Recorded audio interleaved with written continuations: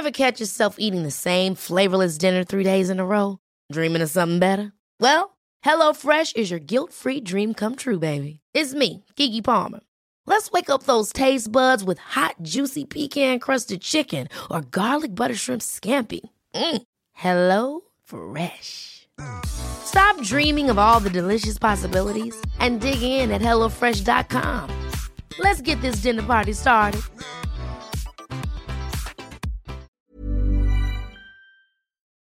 This week in league, Fergie to pick up her referee's whistle like a bowling ball. France to change their word for yes with word that Todd Carney may be signing with the Catalan Dragons. Braithen Astor set to retire following an injury that Anthony Watmo considers a mere flesh wound.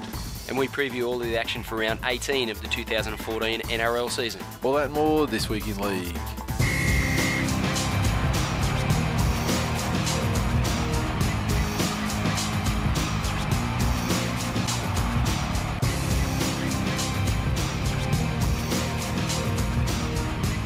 Welcome to episode 162 of This Week in League. I'm Nate. And I'm Glenn. Okay, feedback. Twitter. Well, I should say, before we get into the feedback, you're under the weather. Various degrees. I'm feeling like fucking house. dirt, Yeah. actually, Nathan. You got the fever. I got the white-hot fever. Fever, yeah.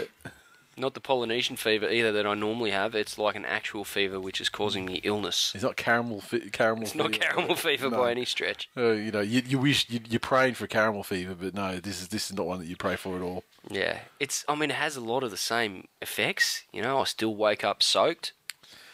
Yeah, but that's true. It's in sweat this time. It's not bodily fluid. Yeah, if you know what I mean. Of course. Yeah. Oh, yeah. We know. Don't worry. I mean, the picture's painted. I can go into more detail. Look, you probably don't have to.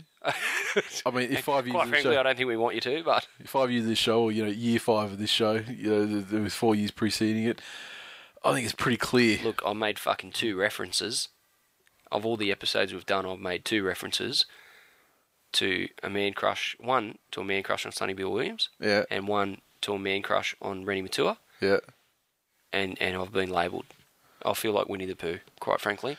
And there's consequences, like Butterfly fucking flapping his wings somewhere over the world. You've got me all wrong.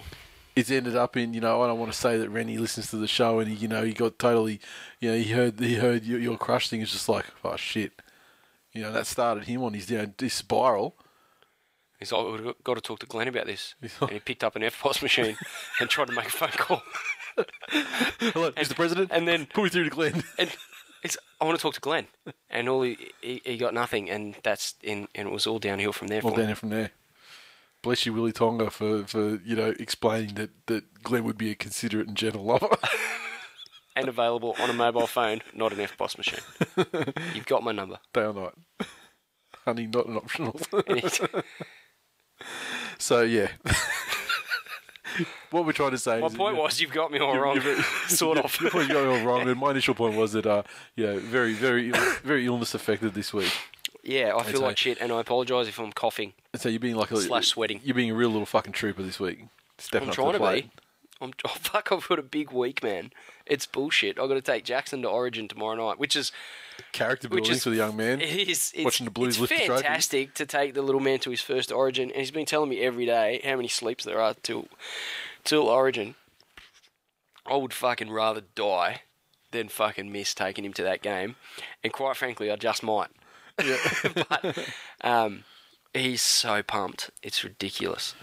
It's going to be so character building for him to see fucking New South Wales 3-0 fucking Paul Gallen lift up the shield as Cairns rain down. As he is, and as much as he loves it, the fact that he's there, he's not. He doesn't give a fuck. He doesn't care. Yeah, I remember those days. Yeah. Yeah, Chill's the same. He doesn't give a fuck. He gets very invested in the Broncos results, and he does. Obviously he's like. Generally, if Queensland have lost a game, he generally turns around and says, "Dad, this is fucking bullshit." Doesn't actually say that. That's just what people expect a Westies kid to say.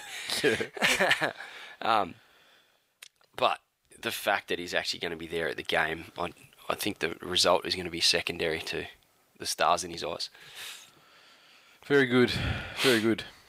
So we can move along to the feedback now. Twitter. This one surfaced last night, mere 24 hours ago. Long Johnson 80, a troll who emerged a couple of weeks ago. 0 followers, 0 following, one following us, and 1 tweet to us talking shit.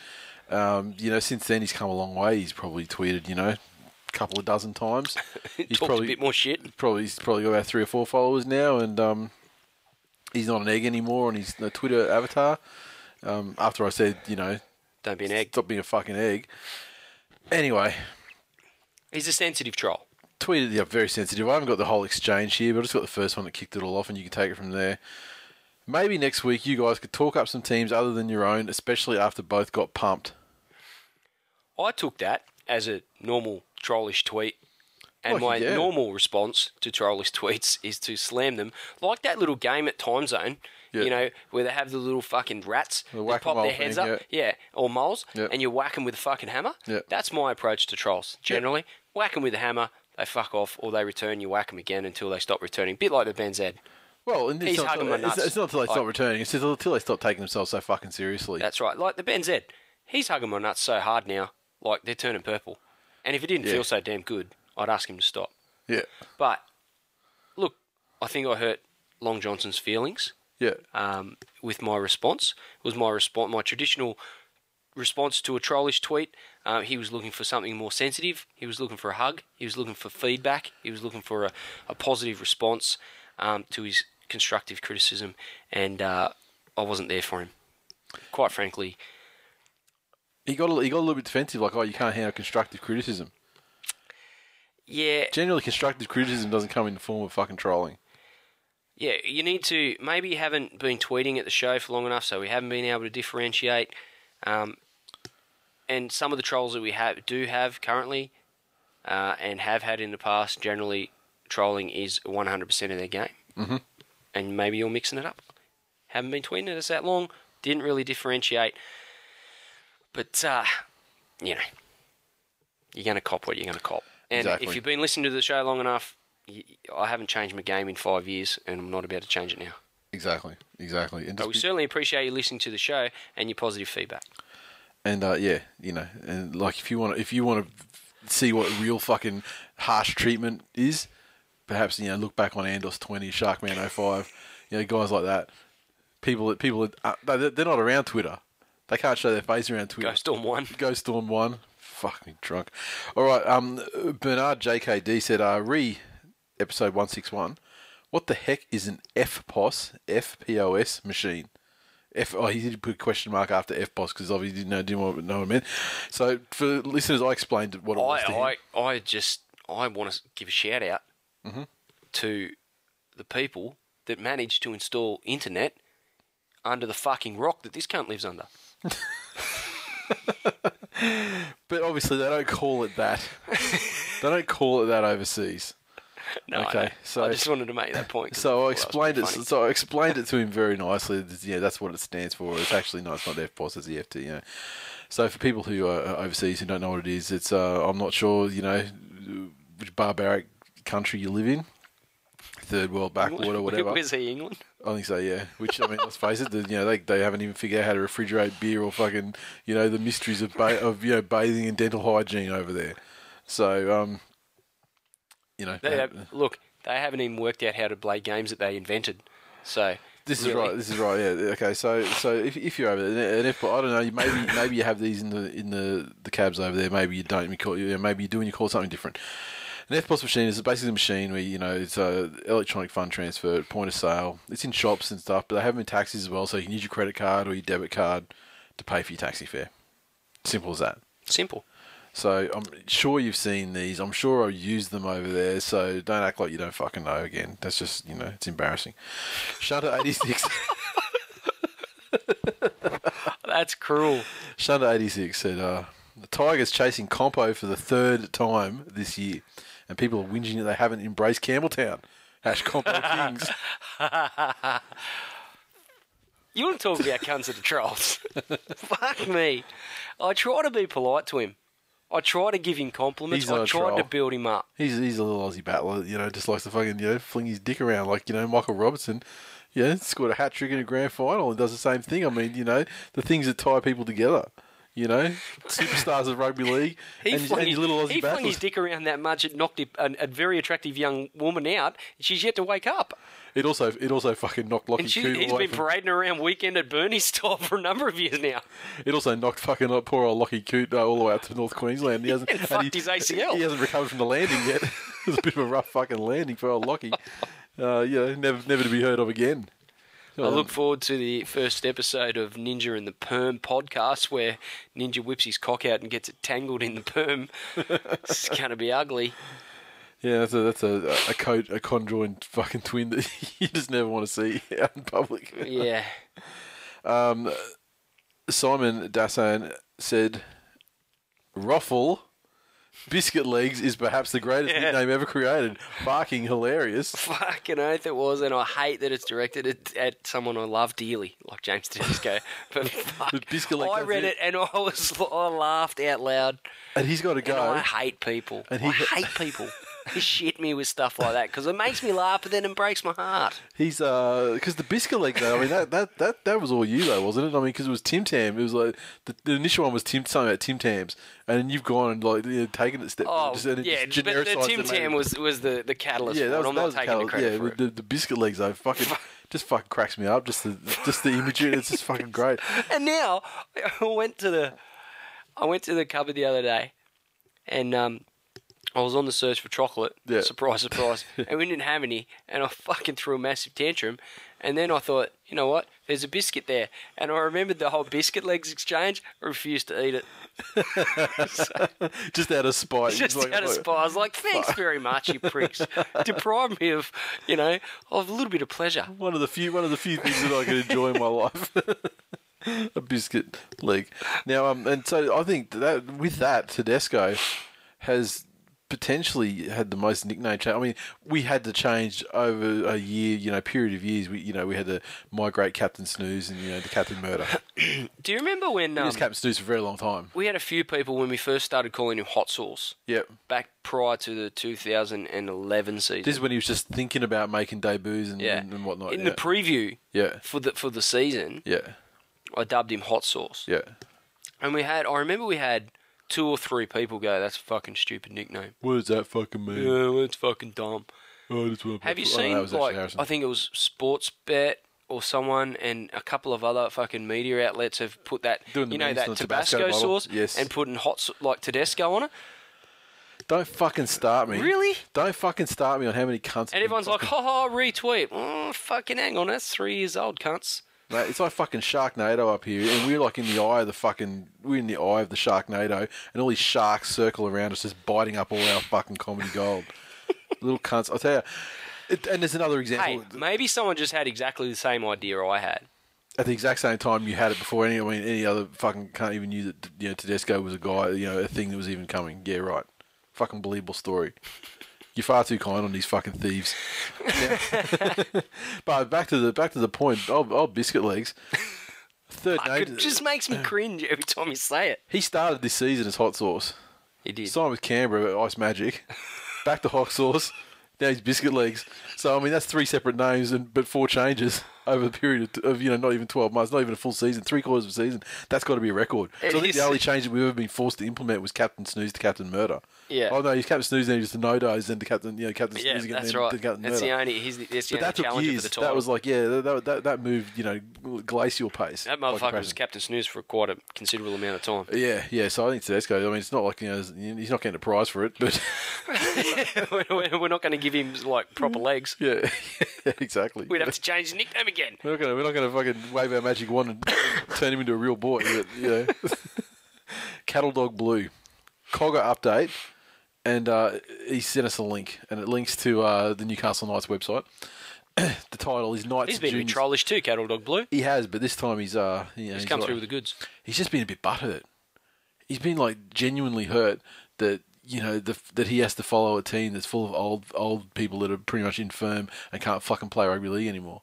That's his. And we've pointed that out, and we're the bad guys. And then he's like, "Oh, you're fucking gonna hack on McManus getting the Origin side." Yeah, we're gonna hack on him. Fucking dude's been there before. Didn't deserve to be there the first time. Didn't do the job. Disappeared, and now he's back. Because of fucking layer upon layer of injury. And God forbid that we might suggest that the form winger of the competition, Pat Richards, might just have his name put forward for the role. That's all I'm saying. And he's had one bad game in his career, which was last weekend, and give me a break. And he was an absolute spastic last weekend. It was a horrific game and terrible, like the worst game of his career. Absolutely, and it will never happen again. So Paddy Richards in fucking decline big time. Lap it up while you can, bitches, because Paddy Richards will probably score about 45 points this weekend. Unlikely that he'll have the opportunity to score a point because you see no conversions from the lineup. No conversions from the lineup. But Pal. The article, a memorable year for the Newcastle Knights juniors was celebrated in style at the inaugural junior presentation night at West in New Lambton on Wednesday evening. Headed by the all-conquering Harold Matthews side, who won the 16s premiership and national title, the club's juniors were recognised for a stellar season of success, and the point of the article being sent to us. Knights SG ball halfback Jack Cogger received the main award of the night, the prestigious Carlson Club Andrew Johns Medal, as the club's leading 17-year-old player. Cogger, who's currently in camp with the combined Catholic Colleges side in preparation for the Australian Schoolboys Championships in Darwin, told a packed room via video he was thrilled to accept the highly respected award. It's an honour to receive the Andrew Johns Medal, said Cogger, son of former West Magpies number 7. Golden Nuts himself, Trevor Cogger. I mean, the apple doesn't fall far from the tree, Nathan, and quite frankly, don't bring up naked pictures of Ben Roberts in front of me. And I'm trying to talk about Trevor Cogger. Jesus Christ. It's coming. Continue. I just can't deal with it. It's an overload. That photo is tremendous. But son of Golden Nuts. He's of Golden Nuts that he yet to drop. He's only 16, isn't he? 17. Won an award for a 17-year-old. You would imagine his balls probably have dropped. They're only little nuggets at the moment. You'd think so. They probably dropped on the way out because, he's fucking Golden Nuts kid. And they are made of gold, so they probably do weigh a little bit more. Just basic, physics and gravity play there. Motherfucker probably had a moustache at 6. Exactly. So the point is... As the son of Golden Nuts would. Look, he's a gun. I cringe that the West Tigers and the Western Suburbs Magpies as an organisation could allow the son of the prodigal son, the prodigal grandson, if you will, to end up in fucking Newcastle. Because quite frankly, I mean, I love Luke Brooks. I love the kid. He's fantastic. But he might have to move to 6 and put the Cogger in there. It's not going to happen. Sorry? Not going to happen. Did Trevor move to Newcastle? Why did Trevor move to Newcastle? Obviously, he was fucking rejected by the Campbelltown faithful. Didn't appreciate what they had. It's impossible. Exactly. So, the moral of the story is Cogger's son is fucking amazing, and he'll probably... Trevor Cogger must have been given the keys to Campbelltown. Would have to have been. Doubt it. If he was... When you get given the keys to something, does that mean you can just walk into any house in that town and just walk in and g'day? How you going? Yeah, you just come home from work and all of a sudden Golden Nuts is there smoking a pipe, sitting in your lounge here, going, just whip us up a steak, will you, pal? I'm Trevor Cogger. It's kind of like the old... surely that gives you the privilege. Well, it's like, the prima nocta thing, like you can just rock up to a wedding, just rock up to a reception and just go, Up to the bar? Open bar? No, I was more like, I got first shot on the fucking bride. Oh, mate, congratulations on your special day. Yeah. I'll just be over here with your wife for a minute. I'll fucking... In Campbelltown? I'll fucking break her in. In Campbelltown, would he have to show up wearing shoes? Trevor Cogger do the fuck he wants, man. He's Trevor Cogger. He can fucking wear fishnets and fucking stilettos. Wear whatever he wants. Let's not taint the image of Trevor Cogger. I like the fact that you might come home from work and you wonder why he was run out. And you wonder why he was run out of Campbelltown. Yeah. I mean, maybe we've come full circle, and you've answered my question. Probably at the point of pitchforks and shit like flaming torches and that sort of thing. And that's the story of why Trevor Cogger is now in Newcastle. He always did things his own way, with his son, on the football field, off the football field, and his son is no doubt going to follow in his footsteps. Mitch Doyle 08. He sent us a screenshot. Brett Finch dealing out some real talk on Robbie Farah right there. So Robbie Farah, if you remember the story, he was saying. Oh, he let wants to me be guess. You're going to take this well out of context. Yes, Nathan. Please continue. He wants to be remembered. He wants to be, he wants to be named the same way as Cameron Smith. Yeah, treated, like he's as his equal. Yeah. Were his words, Nathan. And so, when he's clearly not. Now, Brett Finch, his comment on the subject: if Robbie Farah wants to be named in the same way as Cam Smith, I want to be remembered in the same way as Andrew Johns. Look, Brett Finch has got himself up on a little pedestal these days. He's got some new teeth. He's got himself a cushy little media gig. But let's not forget. Yes. The overriding hatred that the general rugby league public had for Brett Finch when he was running around for the Roosters and the Canberra Raiders. It's only later in his career when he became a bit of a larrikin that people started to warm to him. But prior to that, when he was at the Raiders, people thought he was a cunt. And now he's proving that to be true, Nathan. Yeah, he is. But I mean, he's like, he's fighting cunt with cunt here because Robbie Farah, the nerve of him to think. Hang on a second, Cameron Smith. Yeah. The very same Cameron Smith that you've never once in 5 years. Yeah. Had a positive word to say about. Oh, Cameron Smith may as well play quarterback for fucking San Francisco. Throws every pass forward.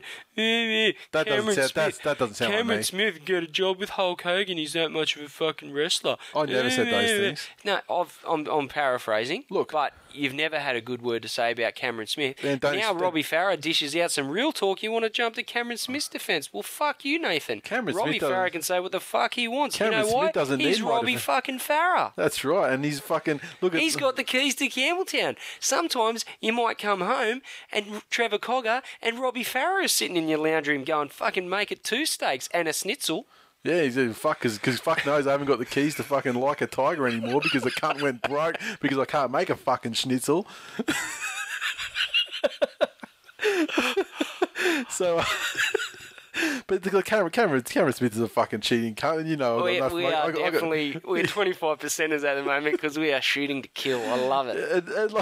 And Cameron Smith is a cunt. I got nothing good to say about him. And like Robbie, you've done the job for New South Wales. Congratulations, have schnitz. But fucking at the end of the day, you've got a lot. I mean, I'll reiterate. I think Brett Finch has got a lot of fucking nerve, and I think he should probably just keep his mouth shut and let Robbie Farah have the floor as he so deserves. He's a little cunt, but he made an excellent point. And the thing is that the Robbie Farah can think what he fucking wants. And like Robbie Farah, I believe that Cameron Smith is a fucking cunt and a cheat. Like, Robbie told me, and I've said, look, I'm with you on that, all right? I'm with you on that. But you've still got to look at, the premierships. You've got to look premiership. How many they got legit? One. Same as Robbie. Yeah. Gotcha. So we can call that's a wash. He's won state Origin series. But let's He's played for his country. But look at final series. Look at the amount. Look at Origin series victories. Look at the teams he's had around him. Let's not fucking let's look at the straight fucking things that are out on paper. The facts. Cameron Smith, how many Origin series? Facts. What he's got him 8-1 at least. And then we look at the obviously grand finals appearances destroys fucking Robbie because he struggles to get out of 9th position. Let's be real. Now, we can't argue the point. And test appearances. He's the incumbent. For Australia. Not to mention captain Robbie. What the fuck's it? Nah, he can't. Robbie's got. If you look, I'm sure if you go to Robbie's house, and as you're preparing to sit down for a lovely schnitzel, you'll look up on the wall and you'll see some Australian jerseys on there. Yeah, he's played for Australia and played against fucking like Namibia. And no one, you know what? When they hang a fucking Australian jersey on the wall, do they hang it to show the back of it and show that it says number 17? No, they show the fucking front, and that's all that matters, bitch.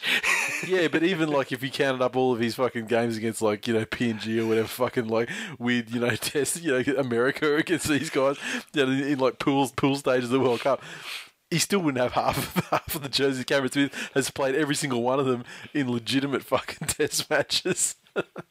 So, look, Robbie, you're a good player, and I appreciate what you've done for New South Wales. Oh, do you really? In terms of staying out of the fucking way this series and just letting the fucking boys take charge. Oh, this is fun.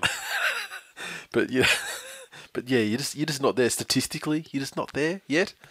And I mean, look, and like, I credit where it's due. I don't think that Robbie's as big a cunt as fucking Cameron Smith at all. I probably don't think Robbie is a cunt at all. That's about as good as you're going to get out of me on this subject. Well, I'd agree with you, Nathan, wholeheartedly. But if you play with the Storm, oh. Next, sad news this week for the world of rugby league, Australian rugby league, I should say, with news that Ben Roberts looking to make his way across the sea to take up residence in the ESL next season. He's had a stellar season so far this year. Stellar career in Australia. And so, one of the Mitches, it's Mitchell180 on Twitter, said, "Can you please do a Ben Roberts tribute this week? Can't think of a more deserved player." He has a bit of a cult following as a result of his inherent shit. You'd think he was a cult following. So I put it out there, hashtag Ben Roberts memories. It's really only... We'll throw it out there. Footy facts. Pretty much. Now, you throw us your Ben Roberts. Oh, we had a massive response. Massive. 5 people. No, I'm looking at, 15 here. I don't read them all out, for fuck's sake. This will take a while. They're short. But, so Ben Roberts tributes, Andy_Siegs, that time he created a line break by missing a tackle. Hash, making others feel good. Hash, what a guy. This week in Sieg. Dan Drolls. The best that can be said, he was average in capital letters. JR_Buff. Ben Roberts, the journeyman. Rabbits66. I have a theory that Roberts is playing in an alternate universe, Matrix-like. We mortals just haven't realised yet. Danger_Anger. That time he passed the ball to me in the 5th row at Old Dairy Farmers Stadium. Did you have your hands up ready? Mup 23. Last year when he equalled Mark Minicello's 3 wooden spoons. Pavorka. Easily this one. Maybe for the photo itself. At which point I refer you to the article that you got a glimpse of before. Ben Roberts looking, sultry. Quite frankly, looking fucking delicious. Shirtless, flexing his fucking buys and his delts. Just looking amazing. And intense too. I mean, the eyes, they're just looking quite the caramel tart, if you don't mind. Those eyes are looking straight into your fucking, straight through your retinas, straight down the eye of my peen is where they're looking. Down the fucking optic nerves, down your fucking body, straight out through the eye of your penis, and looking back at himself on this computer screen right now. Oh, that's Inception. It's like fucking Ben Robertsception, Caramelception. And this is a story where Bulldogs halfback Ben Roberts was bashed outside a Wollongong nightclub after later being... I don't remember that happening. No, I don't remember this either. Officers forced his capsicum spray on Roberts after his altercation outside the Glasshouse Tavern in Wollongong in the early hours of yesterday morning. Bulldogs officials... How does caramel and capsicum taste together? Doesn't sound very appealing. Yeah, I mean, it's probably like a more Heston Blumenthal kind of concoction, I'd say. He'd find a way to make it delicious. Bulldogs officials confirmed Roberts, who had a conviction for drink driving overturned last year, was knocked unconscious in a previous altercation earlier in the evening, requiring medical assistance at the scene and again yesterday, including a brain scan. So he's assaulted by a group of men. Then after being treated, he's returned to the pub to find his mates. He got refused entry because he was drunk, punch drunk, clearly. He thought it was a group of men. It was just me. I came in like a spider monkey. He was intoxicated and refusing to leave the area. So then he's grabbed a cop, I think, and had a fight with the police, and then they arrested him and taken him to Wollongong Police Station. So that is a tremendous Ben Roberts memory, no doubt about it. I'm Tim McIntyre _ At that time, Ben made Benji Marshall look like a first-grade player. Another Ben Roberts memory. Shunter86. That time he created a line break out of nothing and then butchered the try-scoring opportunity. Maybe. Remember when he played New South Wales Cup? Oh, the memories. It's Matthew. That time he did that thing and didn't fuck it up. Really? I don't remember that. Last word on the subject has to go to Footy Facts 37. Who's possibly the greatest source of Ben Roberts' love? Yeah, I mean, let's credit where it's due. I mean, he is definitely the super fan for Ben Roberts. If Ben Roberts doesn't give him, his signed final fucking jersey, Storm jersey or something, he just doesn't care. Just turn it up. Footy Facts 37. One time, Ben Roberts threw a pass that went so forward it gave a man a heart attack. Facebook. We got a new one from the the Twitter account, the Warriors suck balls, or the one. Yes. Yeah. Simon says, big fan of the Warriors, apparently. On Facebook. He's hit us up on Facebook, though. Forgot my tips just as well as this week was as screwed up as last week when I just got one, the Warriors. Don't care about Origin. It's already a known certainty that New South Wales Grubs will take the trophy off the Queensland Gronks. Bring on real rounds of footy with results that don't look like the bookies in Singapore are watching Channel 9. Oh, and bring back Carney. Shit scumbag sports journos, Veach, who we spoke about, the Kiwi guy Yeah. that kicked his missus down or threw his missus down a flight of stairs, broke her back, get rehired after being convicted for multiple attacks on a woman. Robert, in brackets, fucking cunt Louis, and Greg, in brackets, cunt face glasser, Bird keep their jobs, but Carney gets treated like he killed someone. Seriously, who hasn't put a finger up an ass at some stage in their development? Which is worse, your own... I have. Wait. Which is worse? Internalised, Glenn. Which is worse, your own golden shower or a digital invasion of another being's sphincter? Okay, the dirty Sanchez hasn't been shown on social media yet, in brackets, Glenn. But I would argue that Got me all wrong. I would argue that let he who is without foreign DNA under their fingernails be the first to call for Carney to go. Bring back Toddy and fuck off with the white beating trash. Regards, fellas, me. So, it's very good. Brendan Kelly said, enjoyed your views on the Todd Carney incident. It's so easy to point the finger at the NRL or the club when a player goes off the rail. The person who gets off scot-free is the player manager. Your views on Riolo were spot on. A successful manager in any business has one eye on the business and one eye on the welfare of the staff, or in this case, client. Any player welfare relating drug drinking issue is now the responsibility of NRL and the club, with the player manager sitting back hoping he gets out soon so he can get back to earning his 15%. Player managers need to take more responsibility in their clients' welfare as they are personally closer to them during and hopefully after the player's career. They said your podcast is always full of laugh-out-loud moments with that nice little punch of real talk. Always look forward to the green and gold logo up here on my podcast update screen each week. Keep it up. I love that. That's fantastic. Tremendous. Now, one thing I forgot to do was just go over, over there and count the fucking members, the shirts left that we have left over. Mm-hmm. Just talk about how many for each size of membership and things like that we have left. Okay. So, not sure what I'm going to do there. Do you want to go over and just count some of them? Oh. Except for the twos. Won't reach. Well, you don't need. Yeah, just sing out and I'll update it just so we can get an update on there. We got shows where I have to get up. We got a lot of 3XLs. Hang on a left sec. over. I know that. So we got 3XLs. Replace me while I'm gone. And joining us on the show today is the Furry Cobra. Looking at the thing and just they're all stacked in their sizes over there. So extra small. How many of them we got?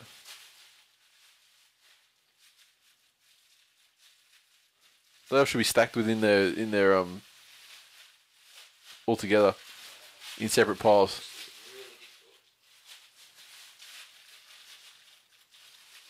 Looks like we've got a few extra smalls over there.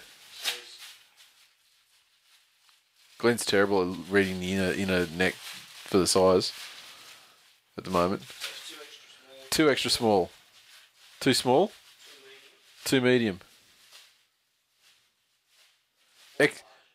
Four large. Don't worry about the 2X because we're going to have to swap some of those over with people, so we won't worry about that.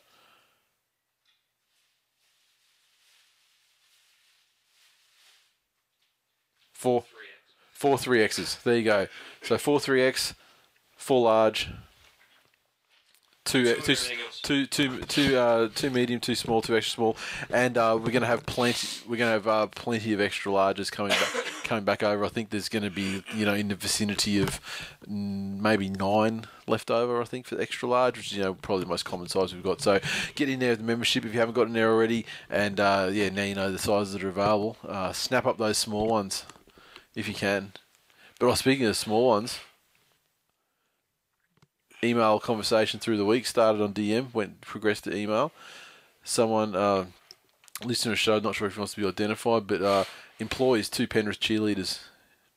Yes. You told me about this. Yes. And so, as a result, we pretty much have a direct line to the future revelation of the season, Danny Tequila, and he's going to hook it up for us. So, all good. We're going to get some stuff to her. As long as she sees that we're, rugby league professionals and not exactly. creeps. Yeah, just supporters of her career, and if they have a cheerleader thing, cheerleader of the year thing, then I would urge the listeners of the show, the Mighty Tool Nation, to put their power behind that and deliver her the landslide victory that she deserves in the non-creepiest way possible. Well, if it's just a thing you're voting, I mean, clearly, you don't have to fucking... Seems some of our listeners, they find a way to creep up anything. Look, I apologise for the few that, are legitimate sex pests. They're fucking... they're out there. They're out there. And, but, happy to help out for those things as well. But it'd be awesome to get her a This Week in League shirt, just so she realises that she has such a solid fan base that she probably doesn't even have a fucking clue exists.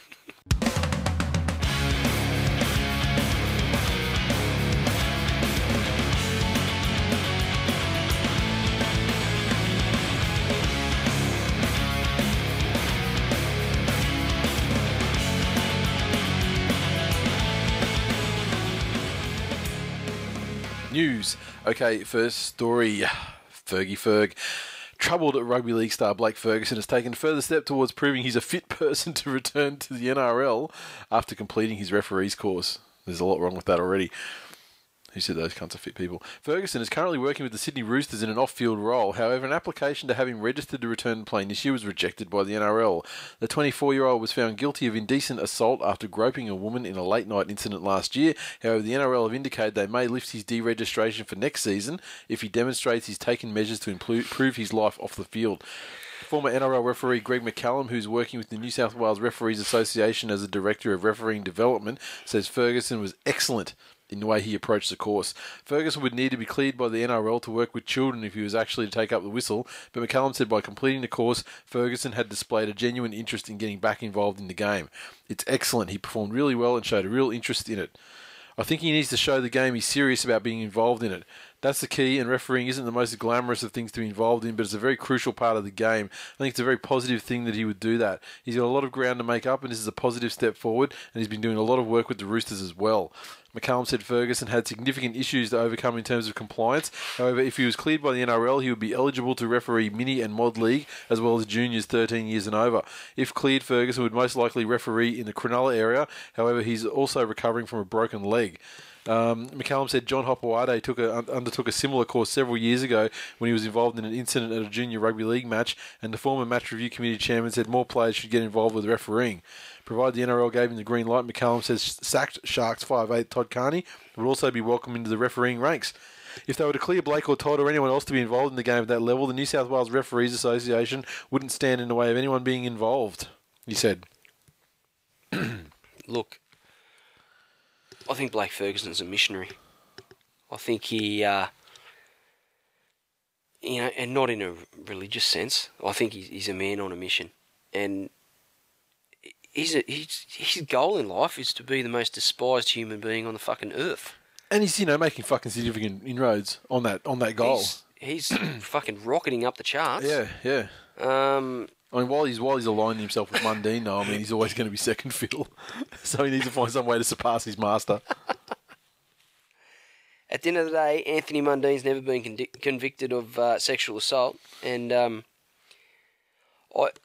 just think that the sooner people like Blake Ferguson and others like him are removed far away from rugby league and the NRL in particular, in order for it to grow as a professional sporting organisation and stake its claim, in the future on the world stage, where I think it belongs, and reinforce its position as the number one sport in Australia. You're never going to do it with fucking complete and utter dickheads like that stealing the headlines. So, does he want to be a referee? Would he have some, how's a whistle going to work when he wants to stick his fingers in every hole he sees? If he's got his fingers stuck in the hole of the whistle, no one's going to hear it. How's he going to referee? I hear you. I don't support anything that Blake Ferguson does. The game doesn't need Blake Ferguson. The game doesn't miss Blake Ferguson. No. At all. Not one little bit. And you know what would happen? I can guarantee he had a little, after his little incident, and I can't remember what he did. What did he do? And he was out for a little bit, and he came back for Canberra. Was that the breezes on the roof thing? Yeah. Yeah. And he came back for Canberra and he scored a try, and automatically was looking at the crowd and like giving them the fucking finger up to the lips sort of thing. Yeah. Like, could you imagine if he, excuse me, if he comes back next season, hypothetically, and scores a try? Do you think he's going to keep his mouth shut? Do you think he's just going to go, high five, yep, okay, it's good to be back, this is what I love doing. Head down, keep, Nah, No. not in his game. No. It's going to be a cockhead. Mm-hmm. And does the game really want that? Him, no. flouting in the face of his punishment? No. No, thank you. Game has not fucking missed him at all. And you know what? I mean, really, looking at the weekend, it's not really missing Carney too much either, to be perfectly honest.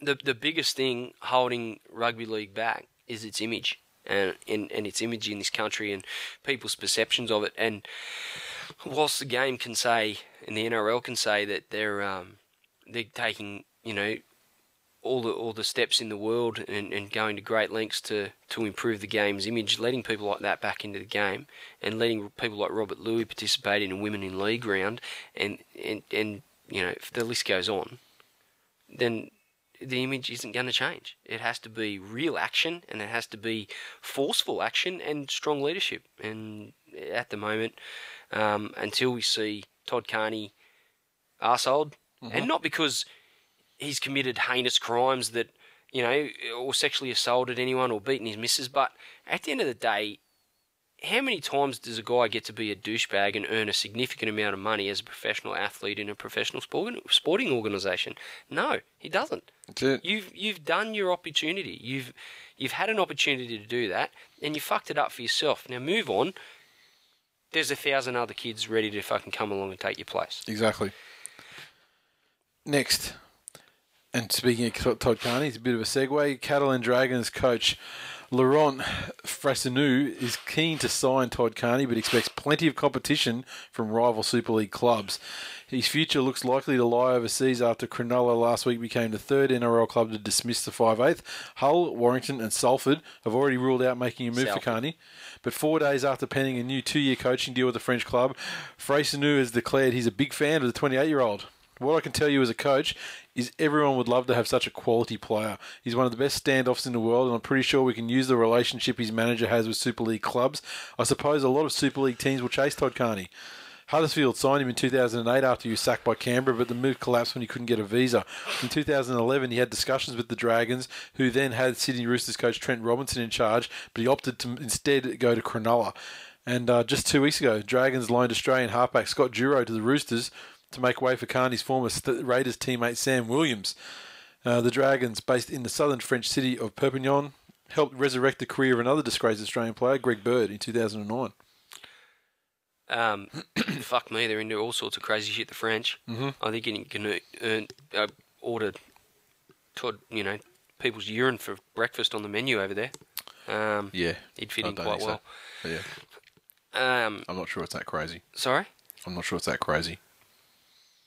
Look, things may have changed in the years since I was there, but I do not recall. They tend to be more into, like a baguette. Washed down with some fresh urine. No, more like coffee, to be honest. Look, it's not the France I know. Again, this only... It only enables the fucking behaviour. And it really should... The Super League and the NRL should have a much closer working relationship to say that if a player is not fit to play in the NRL and represent that organisation, then the same should go for the Super League. It's not right that he's deemed unfit to participate in a professional sporting league in Australia for a significant amount of money, and then he can turn his back on that and then walk straight into a job in a professional sporting league in another country and earn a significant amount of money. It's just, it doesn't make any sense. The thing is as well, because of his history and his ties to the NRL, if he was to go over to France and, piss in someone's fucking Yoplait, then the news articles would be... Or charge too much for his urine on the menu for breakfast to wash down your baguette. The story would appear in Australia, former Cronulla star or former Australian, Test 5/8 Todd Carney did this. It doesn't matter that he's overdoing it in fucking France or England or wherever it takes place. He's still inextricably tied to NRL for the rest of his, playing days until he disappears, and it can still reflect badly no matter where he is in the world. You can give me all the bleeding heart stories in the world about Todd Carney being deprived an opportunity to earn a living, but the fact remains that he's going to have to fall back on whatever skills that he has in his fucking repertoire other than playing rugby league at some point in his life. Was he bartending up in like Atherton or wherever it was? That's it. Maybe that is his lot in life, because at the end of the day, he had a fucking God-given gift to play the game of rugby league, and he fucked it up for himself. And no one fucked it up for him. He fucked it up for himself by way of his own actions. And there's a lot of contributing factors from people that should have looked out for him and should have done more for him, his manager, as we spoke last week, etc. But the fact is, they didn't. The responsibility ultimately falls on him to control his own behaviour. He didn't do so, and at the end of the day, he should be prevented from earning stupid amounts of money for playing rugby league whilst being a douchebag. Yep. And after last week's episode, we got a text from someone. I won't identify him just in case I don't want to be identified, but got a text that basically said that, you mentioned that, his father would have taught him some values. No, not true. Apple doesn't fall far from the tree. And then the text went on to say that basically all the extended family down around, where he comes from are all... I believe rat bags was the term. I don't have any personal experience there, so I can't really comment. But I want to say also, Andrew Voss made a very good point that Riolo, in one of his where he's deflecting blame, where he should be accepting blame, at least in some small extent, Andrew Voss said that Rafa Nadal, 28 years of age, same age as Todd Carney. Don't know that anyone's referring to him as a Rafa kid Nadal anymore, Rafa Nadal as a kid. Like Riolo did. And that's the fucking problem. Yep, it's part of it, this sure. kid, he's 28 years of age, you fuckhead. Yep. Like, how out of touch are you? Well, he's not out of touch. He knows how to play the PR game, and he's doing what he can to fucking swing it. He makes himself look like a tool, because anyone with half a brain would go, he's 28 years of age, he's not a kid, you fucking moron. But he's choosing. But like the uncritical listener who's not hanging on every word he's saying, and it's just classic PR fucking manager double speak bullshit. Yeah, bullshit is what it is, and that's the thing. He's a grown man, and if you want to do dumb shit, that's fine. Go and do dumb shit, but you suffer the consequences. Yep. And if it's career, so be it. All right, next, Braithen Astor will visit a surgeon tomorrow as we're recording the show to discuss whether he can play on with the torn biceps or undergo what would effectively be career-ending surgery. He suffered the injury in the second half of Sunday's loss to Penrith, underwent scans on Monday that showed he'd suffered a partial but significant tear in his left bicep. The diagnosis offers hope that he can resume playing in several weeks, provided he's able to withstand the pain. Should he require surgery, he will join a long list of Tigers players sidelined for the remainder of the season, as the recovery from such an injury is about 6 months. At 32, and Astor may have played his last game as he's off contract at the end of the season. And, then it goes on to talk about, Mitchell Moses making his debut, Luke Brooks in halfback, Curtis Sirenan being re-signed to a 3-year deal. And, so an Astor could be gone for good. I just wonder if it does spell the end of an Astor's career as a player. Excuse me. I think his experience and the fact that he's played State of Origin, he's played for Australia, hasn't he? I'm sure he would. Yeah. No, he's played for Australia. There's a lot to be said for that sort of experience, and with the amount of young kids in the Tigers lineup, he's the sort of guy that would be fairly valuable around the club, I would think. And I just wonder if his loyalties still lie at the Roosters or the Bulldogs, or whether the Tigers might be a chance at give him a gig as a bit of a mentor. Yep.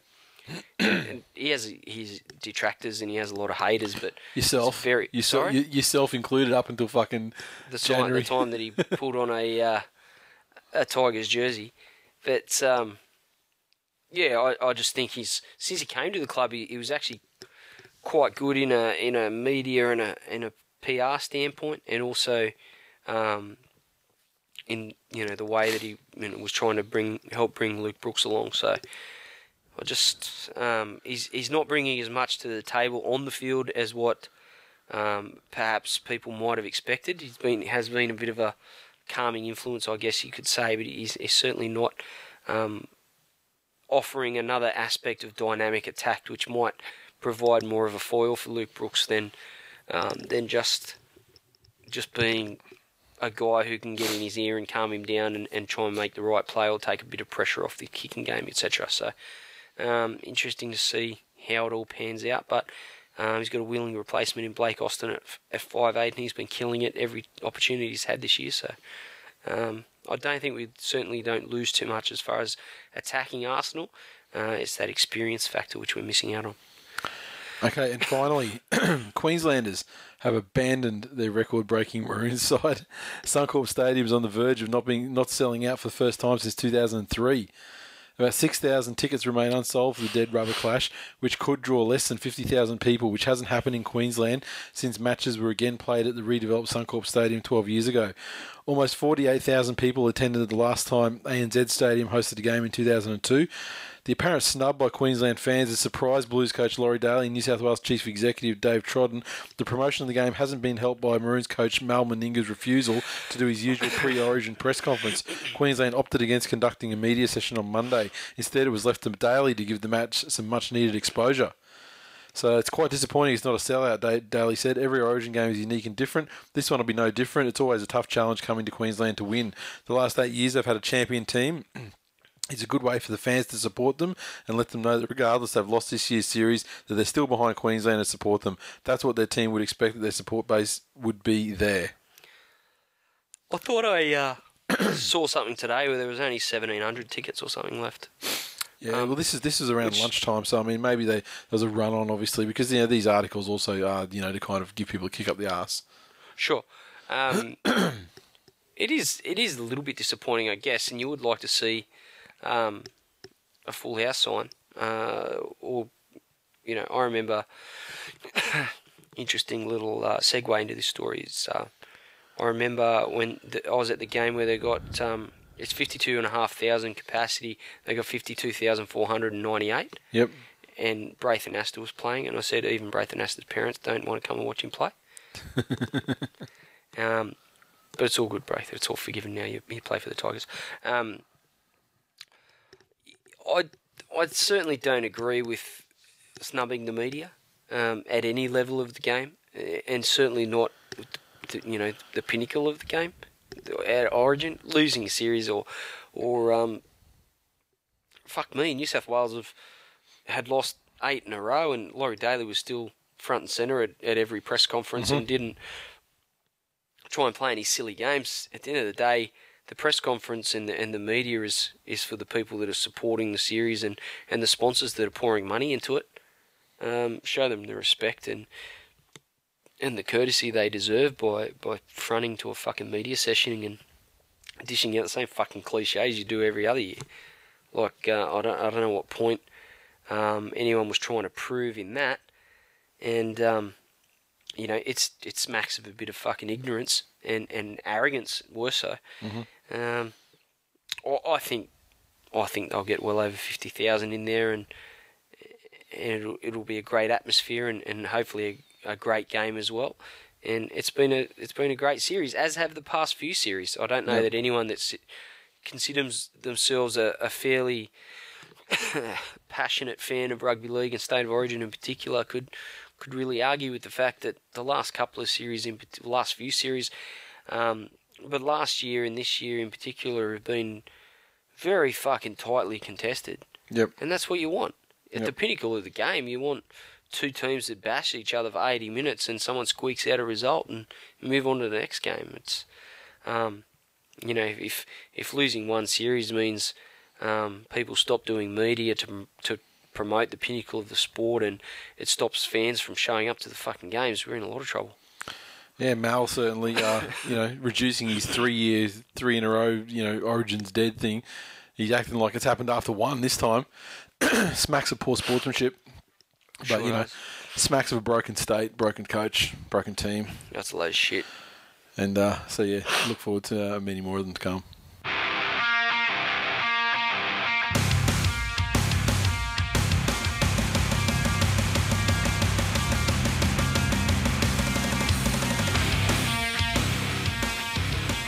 Recaps kicking off Friday night football. Canterbury Bankstown Bulldogs 23 defeat the mighty Manly Sea Eagles 16 at ANZ. The Dogs 23 came from tries to James Graham, Kristen Inu, Corey Thompson, and Michael Ennis. Ennis with a field goal. Kristen Inu 3 from 4 conversions. Sea Eagles tries to Dynamis Louis, Clinton Gutherson, and Justin Horrow, and Jamie Lyon 2 from 3 conversions. There's been a lot said about Manly's performance in this game, that it was fairly flat, and they were a long way off their best, and to a point, I certainly agree with it. And you know, they were without Cherry Evans, as the Dogs were without their halves. But Mo? Sorry, Glenn Stewart. Mo, Glenn Stewart. Yep, okay. Jorge Tofua. You take my point. Yeah. I was actually just trying to make a little bit of a point. The fact that they were, you know, as far as the standard level of performance you expect from Manly, they were a fair way off, but they were a point down. They were well in the game for the duration. They were a point down with a few minutes left, and had a converted try put on them by a pass that was probably 3 metres forward. You know, and there's a lot said about the forward pass, and I agree it was a forward pass, but that fucking happens all the time. Like, you kind of, at one point you sort of let them go. The thing that shits me off is that Brown picked that ball up from an offside position, and he was downtown. He was in front of the play the ball. So the rule is that it stays. If the player's downtown, they can't be put on side by a touch from the opposition side. So that should have been a penalty, like on the 40-metre line. Right. Manly kick it 30 metres up the field, and they take the ball. You know, they've got probably 45 seconds from 35, 40 metres out, let's say. And the way they were playing, they would have cocked it up. Yeah, I mean, it's not saying that they would have won the game, but I mean, it would have been a red hot chance to at least have another crack at a field goal, in the death to take it into extra time. So the forward passing, I mean, a bit of out of the box thinking from Hasler, playing fucking Jackson and T-Rex in the halves. I think whilst he probably lacked a little bit as far as the playmaking went. And it was only nominally. I mean, it was just like, on paper. I mean, because T-Rex basically played a role that he's supposed to play all the time. There was a lot more ball playing from him. He did play. Yeah, but I mean, he still just played like that fringe. He just instead of playing like the lump of shit fringe forward, he played more like a Glenn Stewart sort of fringe forward role. I mean, it's exactly what he should have been doing for the last fucking how many years. Fuck me. What he should be doing is putting the ball under his wing, taking a little mirror on the field with him and showing himself how big and strong he is. But the thing is, he had so many touches in that game, and that's what he should do. I mean, if he gets more busy and stops being such a lazy fucking piece of shit and gets more touches and, it puts the defence in, more in, they're thinking he's going to do something other than just meekly fucking cart it up and, like surrendering a tackle. That's what he should be doing. I mean, like Ennis was the real halfback, of the game, as far as playmaking is concerned. In everything other than the number on his jersey, but it's like T-Rex. He played, he played okay. I mean, he didn't play halfback, but he played, he played a game where he got a lot more ball and actually, maybe shows a way that he might be able to be used in the future and get some kind of fucking return on the massive dollars they're paying him. Sure, I think. I still think that, and it has been shown a few times this season, that Manly's kryptonite is overwhelming size and matching their aggression, and then I think the Dogs did that. They their big forwards took control of the game, and Manly. There was a couple of times when Manly, as they tend to do, they up the ante on their opposition, and often teams struggle to go with them, and that's when Manly gain that upper hand. But the Dogs, I think, did a pretty good job of accepting when Manly were trying to lift and match their aggression, and that went a long way towards them winning the game. Just on Brett Stewart, Manly lost this game, and as I said, there was a lot reported about them being well off their best, but it just makes you wonder. Like, some of his touches were just fucking class. Like that one, yeah, like that pass when like Gutherson made that run down and kicked, and which was also class when he kicked the ball and then it came back in and he made sure he stepped in and grabbed it up again. That pass, that he barely, I think it was like Gus or someone said, look, you wouldn't even get like fingerprints off the ball. Like, the touch was so fucking such a good so point. nice. Yeah, he's missed at least 2 seasons with his knees. Probably, yeah, if you added them all up, yeah. And if you added some of the other games up, he's missed with residual, hamstring stuff. Yep. And, ankle here and all the rest of it. Imagine if he hadn't missed that footy, and he kept his speed the whole way through and didn't have to spend fucking half of a season working back up to it. Yep. And it's a credit to him that he still has the speed. Yeah. Because there's a lot of players that never get it back after one knee, let alone 2. Yeah. And you just got to wonder how fucking good he would be right now without all that time missed from injury, because he's fucking amazing at the moment. Yeah. Without that, how much has detracted from his overall fucking output? Yep. Because and you could see there was, the times where he wasn't at his absolute peak speed, you could see that he knew where he wanted to be, but his body couldn't get him there. But there was times in that Dogs game where he saw a gap, and it was only really fucking last-ditch scrambling efforts that pulled him down because he was through. Yep. And that's the difference. It's only a stride. It's only a stride or a stride and a half. That's all you need, But at that level, that's a fucking hard thing to make up. Yep. So he's a class player. Gutherson, fucking loving his work again. It's a shame that Tafua was injured because, I much would have preferred if they hadn't have gone with Little John, moved Jamie Lyon to 5'8", and then or half back, and then move Hiku into centres, and then thrown in like an actual winger on the wing. Would be much better because I probably said this last week, and I definitely said it last time that Foran and Little John were teamed up together. They're the same sort of player.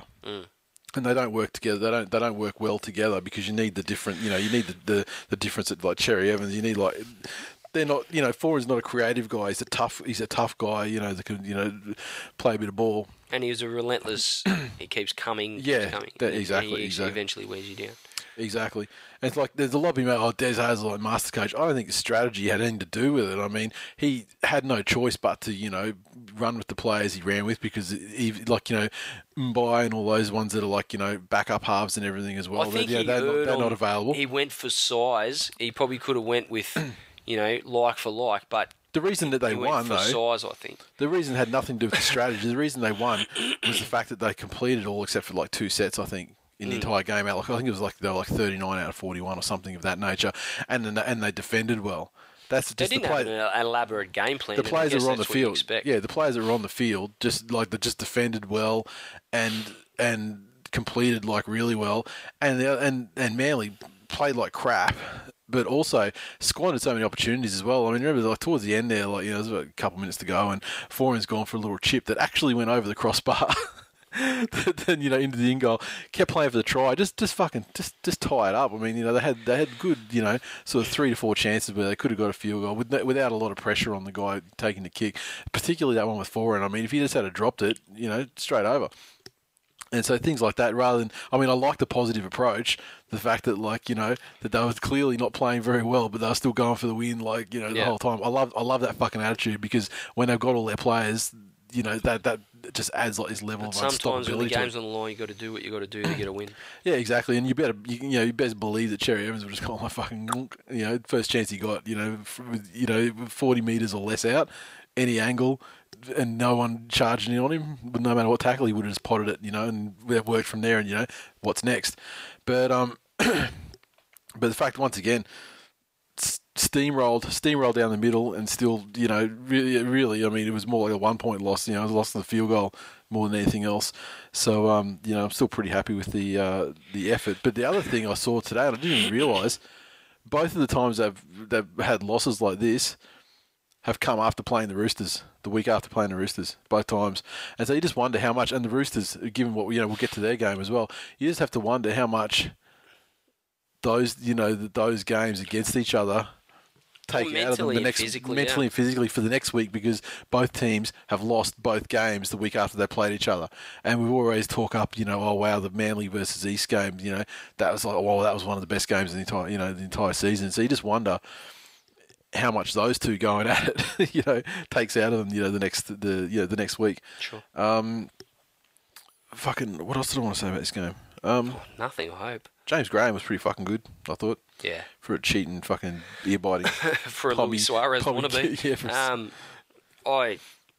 I think he's. They're fucking talking him up as the greatest Englishman ever to play in the NRL. Give me a break, Gareth Ellis. Gaddeth, is what Gaddeth is. But I mean, Gareth great. is a Put fucking god. put another 4 seasons of that on, and it'd be hard to argue. Sure, if he plays like that every week. Yeah, he goes. I mean, he doesn't play poorly. I can't. Hey, I'm not hating on James Graham. I'm just saying I don't remember any poor games, because Gaddeth has had some poor games. Not to mention sat out a lot of a lot of games of various little niggles. Now you got to fucking hate on Gareth. I'm not hating on him. It sounds like you're hating on him. I'm just dispensing. In favour of James Graham. Got a fucking good mind to walk out. I'm dispensing the real talk. That's all I'm doing. Just trying to hit you with a dose of fucking reality. Well, quite frankly, I don't need it. Twitter, SammyBoy1986. Despite being beaten by the understrength bitches, my money's still on Manly to win the comp. Damn them. Unky D. The next natural disaster to kill millions should be called Ennis. Hurricane Ennis, Tsunami Ennis. He's this generation's Terry Lamb. And he went on to say, like, if I was, in a room with Hitler, Rolf Harris, and Michael Ennis, and I had a gun with 2 bullets, I'd start practicing my German. That's another positive contribution to the show. Yeah. Oh, yeah. I agree. And then someone replied. I can't remember who replied to him. But they said, just put the 2 bullets into Hitler and let Rolf take care of Ennis. GT351_Johns. 16 players, no halves, gutsy effort in a tough game. Better side in the night one, and the refs lost. Go doggies. Bebe BNC. I hereby invoke #refs fault. Settle down. At Hammers. Whenever I hear them say Finucane, I hear Hadouken. Finucane. Is it really that high pitched? I don't know. It's pretty. Yeah, it depends. It depends which version. If you're talking like the Street Fighter 2 and Champion Edition, it's like they do it pretty high pitched like that. But then if you got Street Fighter 4 out there on the PlayStation, and he's like Hadouken, it's a totally different change of voices. So there's a history of Street Fighter. There you go. How they say Hadouken. I was going to bring this up in the tipping afterwards, though, but I'll do it. While it's topical, I'll bring it up for this game. You get all these fucking troll Canterbury, cunt supporters of a cunt team. Lippiest fucking punishes pests you ever fucking seen in your life, right? They're like, oh, fucking Manly this and Manly that. Fucking Bulldogs are fucking blah, blah, fluff the balls. I would just like to note, as I was going through the tipping today, to find out who the leader was and everything, because we've got one game left. The Origin game counts on this week's tipping. We got one game left, so we didn't actually have the total scores. I had to actually, check the overall. GT Johns, Chapo, Dave Mack, and more Bulldog supporters who aren't, Gronk cunts like Andrew, like 3-card Magic Trick, for example. None of them tipped the Bulldogs on Friday night. So when you're talking about, shit that's never in doubt, and your fucking Aussie battlers this and whatnot, you cunts had no faith in your fucking team either. It's a fucking disgrace, because I'll never tip against Manly no matter what I think the result's going to be. But, I mean, I always expect them to win, though. Moving right along, St. George Illawarra Dragons 27 defeated the North Queensland Cowboys 24. And this one, the Dragons 27, came from tries to Charlie Runciman, a hat-trick to Jason Nightingale, as good wingers do. Gee, we don't get to say that. Haven't said that in recent weeks, have we? Adam Quinlan also. Widdop got a field goal and 3 from 5 conversions, defeating the Cowboys 24 points. A double to Antonio Winterstein, Tarek Sims, Curtis Rona, Jason Taumalolo also with tries, and Ethan Lowe 2 from 4 conversions, in the absence, of course, of Johnny. Tau Mogo's made his debut for North Queensland after being signed from the Roosters. Is Springfield Panther represent? Thought he went pretty well. Remember when he was a shit? Was it like start of last season, or was it one before?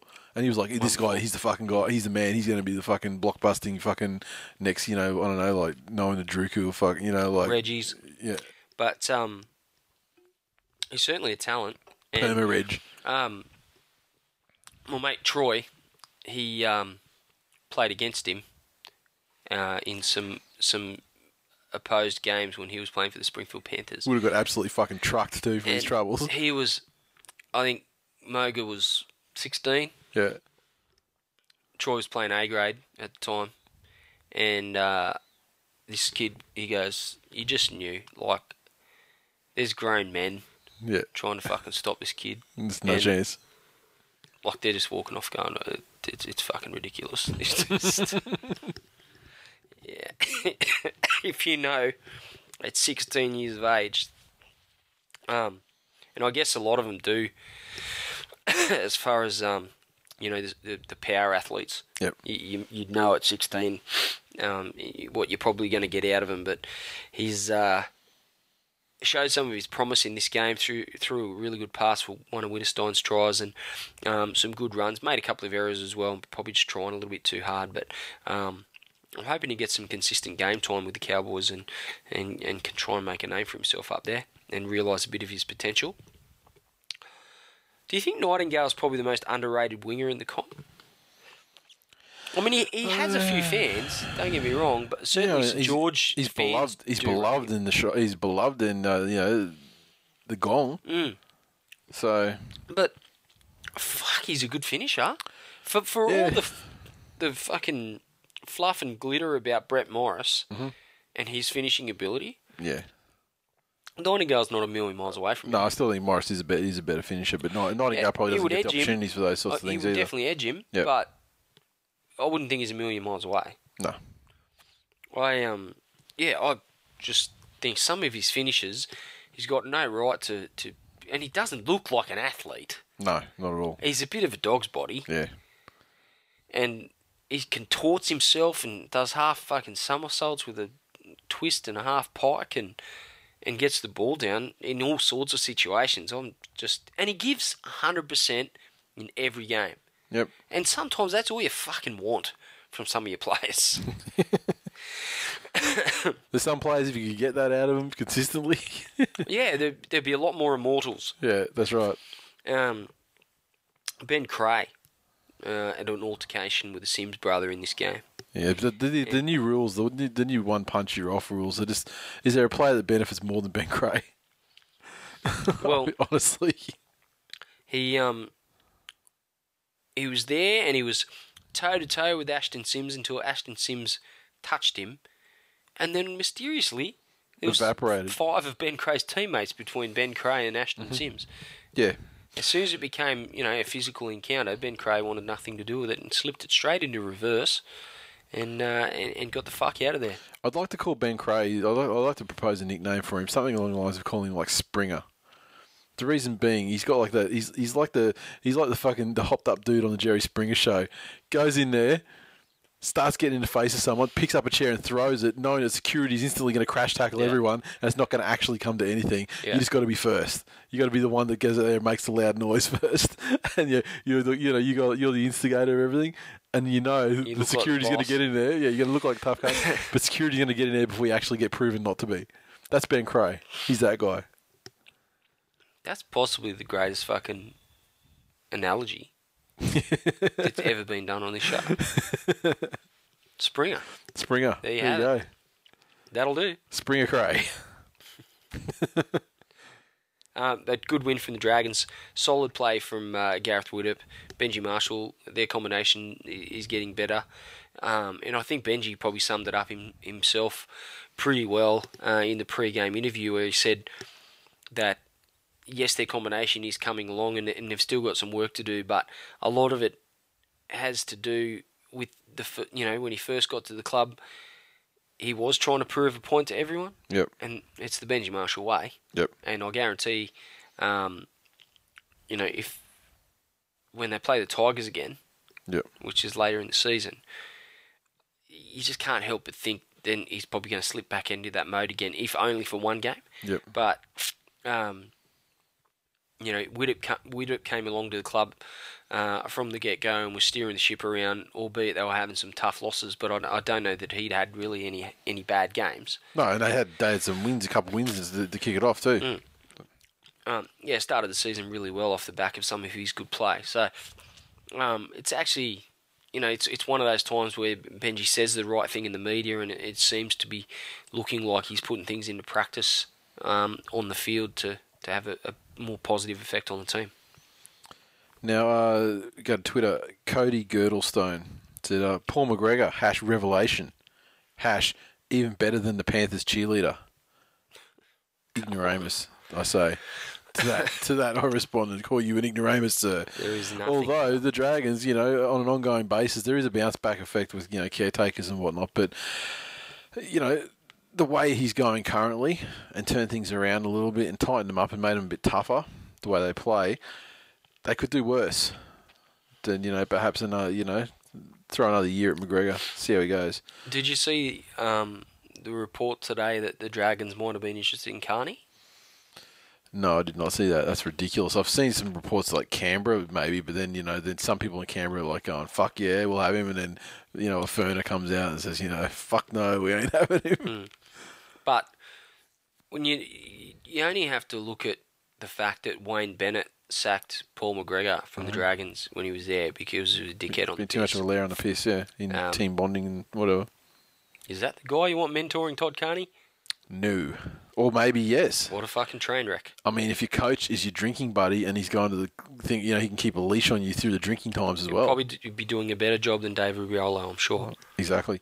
MUP 23. I don't know whether it's the travel or the weather, but the Cowboys just can't win in Honolulu. That's a really thoughtful and creative tweet. Yeah? Do you like that one? I want to give a shout out to the Dragons for their tribute to Reg Gasnier as well. I think they handled the occasion pretty well, and they marked the passing of a great man and a fantastic player, in a pretty special way. And I know a lot of the Dragons fans were really impressed at the ground, watching Twitter, etc. And really, really classy touch, I thought. And finally, Dragons_Red V.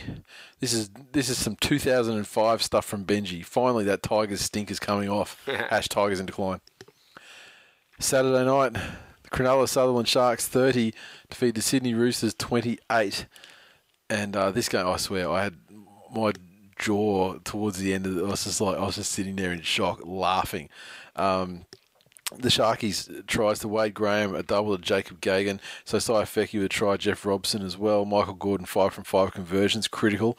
And the Roosters 28, a double to Mitch Orbison, Mitchell Pearce, Sean Kenny Down, Brendan Elliott with tries. James Maloney, 4 from 5 conversions. It was gutsy. This shit was fucking magical. I fucking hate the Sharks. Like, they're a Super League scum side, peptide cheating fucking, gangbangers. But fucking Aussie battlers, mate. Fairly damning assessment of the Sharks as an organisation. Little Aussie battlers. Aussie battlers getting fucking thumped by the defending premiers. I was sitting there watching it in the first 20 minutes, 25 minutes or so, and thought, this is going to be something like 80-0. Yeah, he was on track. It's going to be one of those games, and they've had a shit run. The whole side of things, like they say, for 2 years now.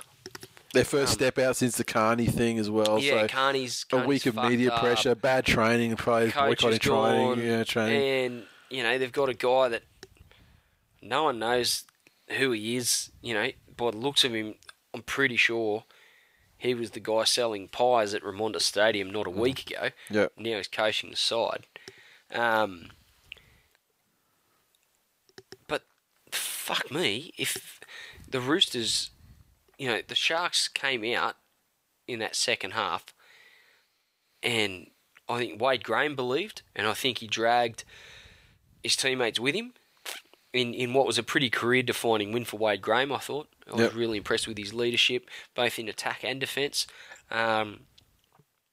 But the Roosters have to take some responsibility for the result. They completely clocked off. Some of their defence up the middle, when it was all going really fucking wrong, Cronulla were just rolling. Mm-hmm. Rolling. It wasn't like there was just a bunch of Hail Mary plays and and everything came off. It was the same as the Broncos. They just kept rolling forward through the middle, and the forward started doing the business. Except this time, without your Gallons and people like that. I mean, unheralded completely. The best player on Origin duty, the second best player sacked. Fucking crazy. But the thing is as well, they had their comeback, and you're sort of thinking because it was like 16 to whatever it was. Oh no, it would have been 22 to 6, and then they got back to 22-18, or they get close to that. And then the Roosters actually came back and scored another try, and then put it out to like a more comfortable. Okay, here we go. The Roosters all they've snuffed it out. They've made their little run, but they've snuffed it out. And the Roosters have succeeded where the Broncos didn't, in that they've arrested the flow, and it wasn't just this big roll. But then they fucking come back and got another one, and then they got the winning try, and then defended resolutely to the point where they had a very, very fucking... They had the play... The game ended with them holding up a Roosters player. I think it was Orbison trying for a hat-trick. Imagine how fucking broken-hearted the Sharks fans would have been if they had given that a try. Oh, it's just terrible. Terrible. And I don't believe it was. Oh, I don't for the record. It was, yeah. So, I mean, there might be a lot of complaining about the whole, referee on the field, has his guess and then sends it upstairs, and it can't be overruled either way. But if nothing else, the Manly game on Friday night proved that this round, it seemed like the referees and the video referees are actually having more input, not only on their decisions. Of what he said, I think the video evidence was pretty conclusive that he can get the ball down. Oh no, but if he had said try on field, it wasn't. You looking at it from the other angle, you wouldn't say it was conclusive, like 100% that he didn't get it down, because there was that kind of bit where it looked like he possibly could have got it down at the start, but then they got under it, and then they were definitely under it by the end. But man, you got to say, I mean, they could have turned it up at 22-0 down or whatever they were, 22-6 or whatever it was. It would have been 80-0. Yes, yeah, exactly. They really could have, and yeah. And it so I mean, it's good. Say what you want about Hayden Cronulla because they're from Super League. Not that you'd like to hold on to a grudge, but there's some Sharkies fans that have been suffering fairly hard, and for them to get over the top of the Roosters in a game like that, and the way that game played out, it's and 2 weeks in a row they exceed their record comeback as a club in consecutive weeks. Just fairy tale shit. A lot of South fans, and we'll get to the South game, but a lot of South fans took a lot of pleasure. Mate, it always happens. It's ever since they're social media people. I mean, they've always hated each other, but like then when the social media people started that love to hate thing and everything like that, Twitter's just become fucking ridiculous in terms of East versus South fans. It's I love a good rivalry, but Jesus Christ, it's over the top. I think though it is their rivalry. I agree, but it is what it is, and the South had their enjoyment for a day or two, and then didn't they fucking get their comeuppance? But. We'll get Twitter for this one first. We had at Runoff Renoff. Was that first tweet from Runoff Renoff? Must be close, surely. As a Broncos fan, I just found the best antidote to last week's result. Thanks, Roosters. Luke Shark 74. Congrats to Sydney Roosters. Really took it to the Cronulla Sharks, but it was always a guaranteed 2 points. Up Cronulla. And at Tall Hayden. Cronulla Sharks winning percentage since Blake Ashford was dropped 2 weeks ago. 100%. Unky D. 1. Sydney Roosters 2014. 2. Greg Norman 1996. 3. New Zealand America's Cup team 2013. The Roosters take top place in the Michael Hutchins Cup. Ryan Finance. No Tupou, Jennings, Guerra, Cordner, RTS or Mini, but we were up 24-0 and lost. That's pathetic, and right now I hate rugby league. Benny27. It's a sad indictment on Shane Haynes' Roosters when Jeff Robson scores when being tackled by 4 players. And he's on #RWB leprosy. JR_buff. Is Dank working for Labour Health? It's a #ridiculous. And Labour Health, of course, the sponsor who's come in as the major sponsor. Or at least they've taken the major sponsor position on the Sharkies jerseys now. They would have got that at a bargain basement price, I would think. You would think so, but we were only talking about in the news a couple of weeks ago how they were talking about the holding firm on the, weren't they? Oh, yeah, true. Yeah, Good so, point. okay, Sunday, Penrith Panthers 26 defeat the West Tigers 10 at Leichhardt, and this one, the Panthers 26 came from tries to Matt Moylan, double to Dean Farre, Kevin Nakama, Jamal Idris also with tries, Jamie Soward 3 from 5 conversions, defeating the Tigers, tries to Blake Austin, Luke Brooks, Pat Richards 1 from 2 conversions. Pretty disappointing from the Tigers. I'll tell you what, the biggest thing they're going to have to work on is the level of performance that they can generate between when Farah is there and when he's not there. They have to bridge the gap there. Yep. If Robbie's out of the side for representative duties or injury, and they have won a couple of games without him this year, you just got to think, why at times are they so poor without him in the team? It's inexcusable that the rest of the team should be more professional in that and be able to play and cover. You're not going to get the same level of performance, but fuck, does it have to be that horrible? At least get someone serviceable. Because it can't all be just in the way that Robbie distributes the ball from dummy half and to play the ball. And obviously, he's the captain, and he's very inspirational. There's a lot of factors, but there's no excuse for missing that many tackles. Just on a technical basis, he's not making all those tackles for them. Yeah. He makes a lot of tackles, but I mean, his replacement makes good tackles. He's decent defender, if nothing else. The hack on Luani is that it's not his defence. It's that he's a very good defender, I think. In attack, he offers very little, and he doesn't really have the acceleration out of dummy half that would lead to good meters there when you catch the markers. Out. So, but at the end of the day, they've shown their hand there in the fact that he's going to be Robbie's replacement, and when he's out on Origin duty, etc. So, until such time as Mania Cherrington from the 20s is going to be ready to step up, which probably won't happen until at least next year. Given our issues in the centres, Tim Simona can't come back quick enough. He's looking about 3 weeks away, I think. Yeah, exactly, and it's going to be a very, very long 3 weeks if that's the case. He's sorely missed. Chris Lawrence he had another horrible game. We spoke earlier about Pat Richards having the only poor game I've ever seen him play, and Keith Lalia is. I wasn't that much of a detractor of. You weren't exactly high on him at the start of the year, but I mean you weren't against his no, and place in the side. Whilst he wasn't having horrible games, there was some things that he was doing which were reasonably solid, but we're getting nothing out of him now, nothing at all, and it's having a detrimental effect on the team. So when Simona comes back, he's on the left, and put Lawrence on the right, and. There's some rumblings on Twitter about wanting to put Lawrence in the back row somewhere, shoehorn him in there. But I'd fucking put him in Cronulla if it was up to me. I just think he's young enough, but I just think that hip injury is had a psychological effect.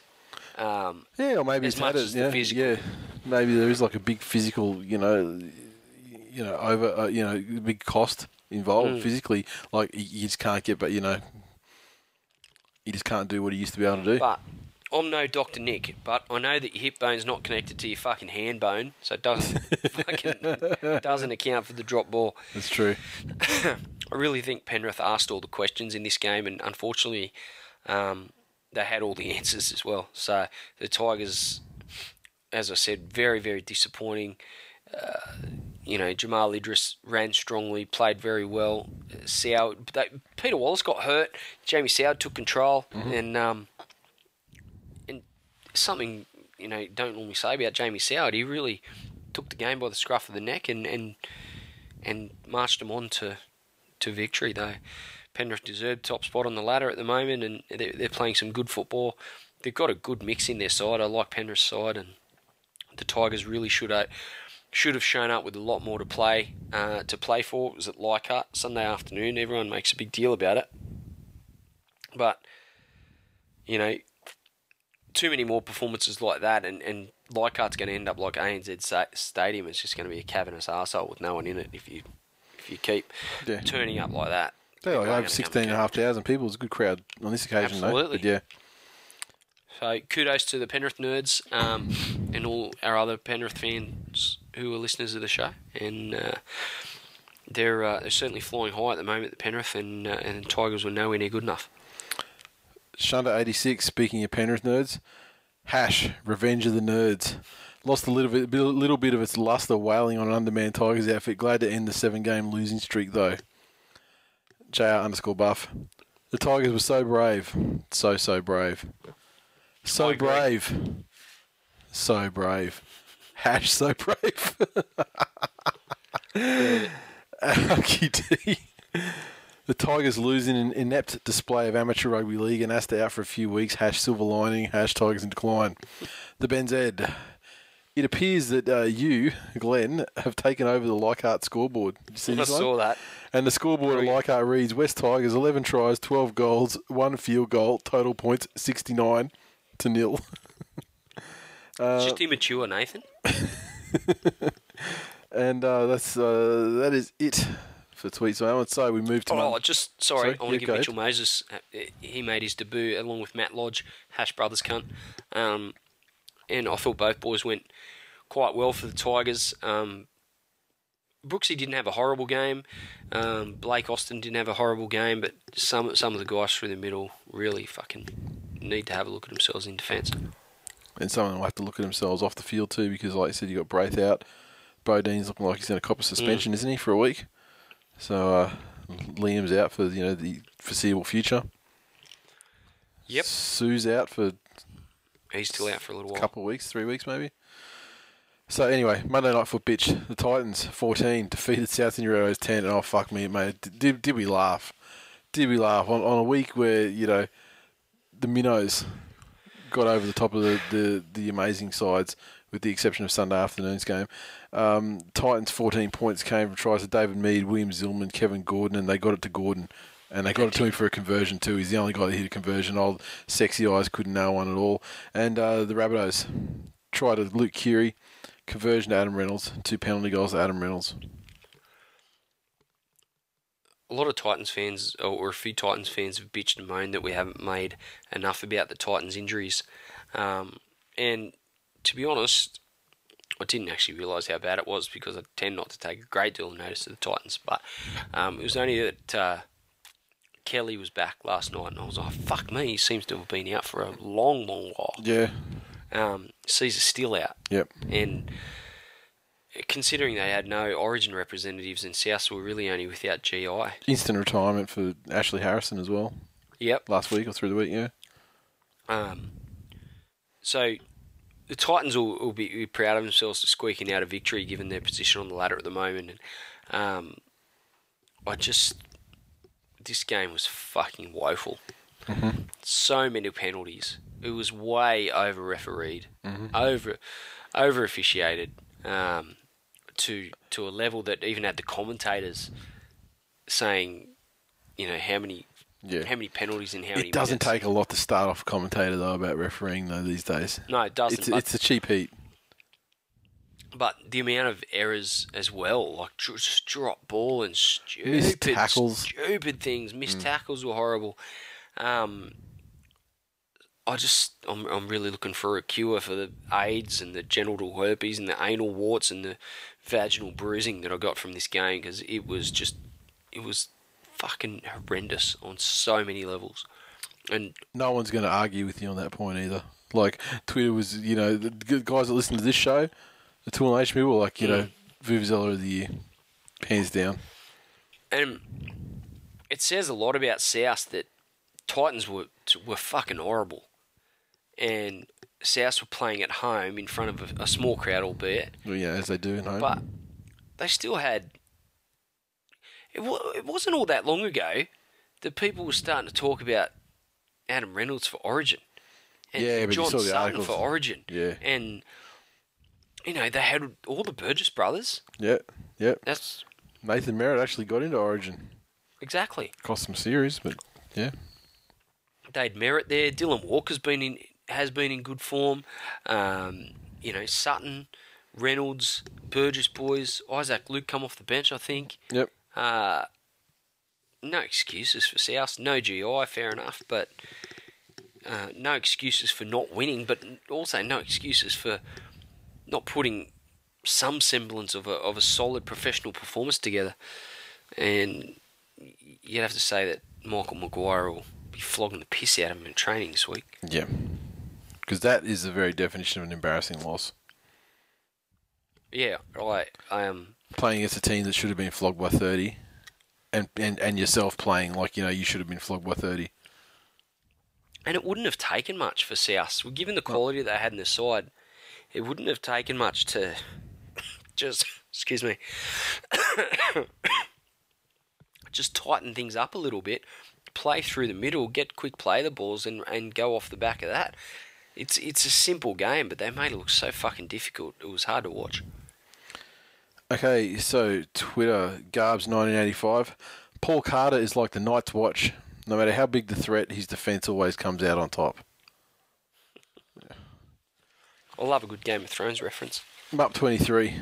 An infinite amount of monkeys with an infinite amount of typewriters still would have struggled to tip a perfect round this week.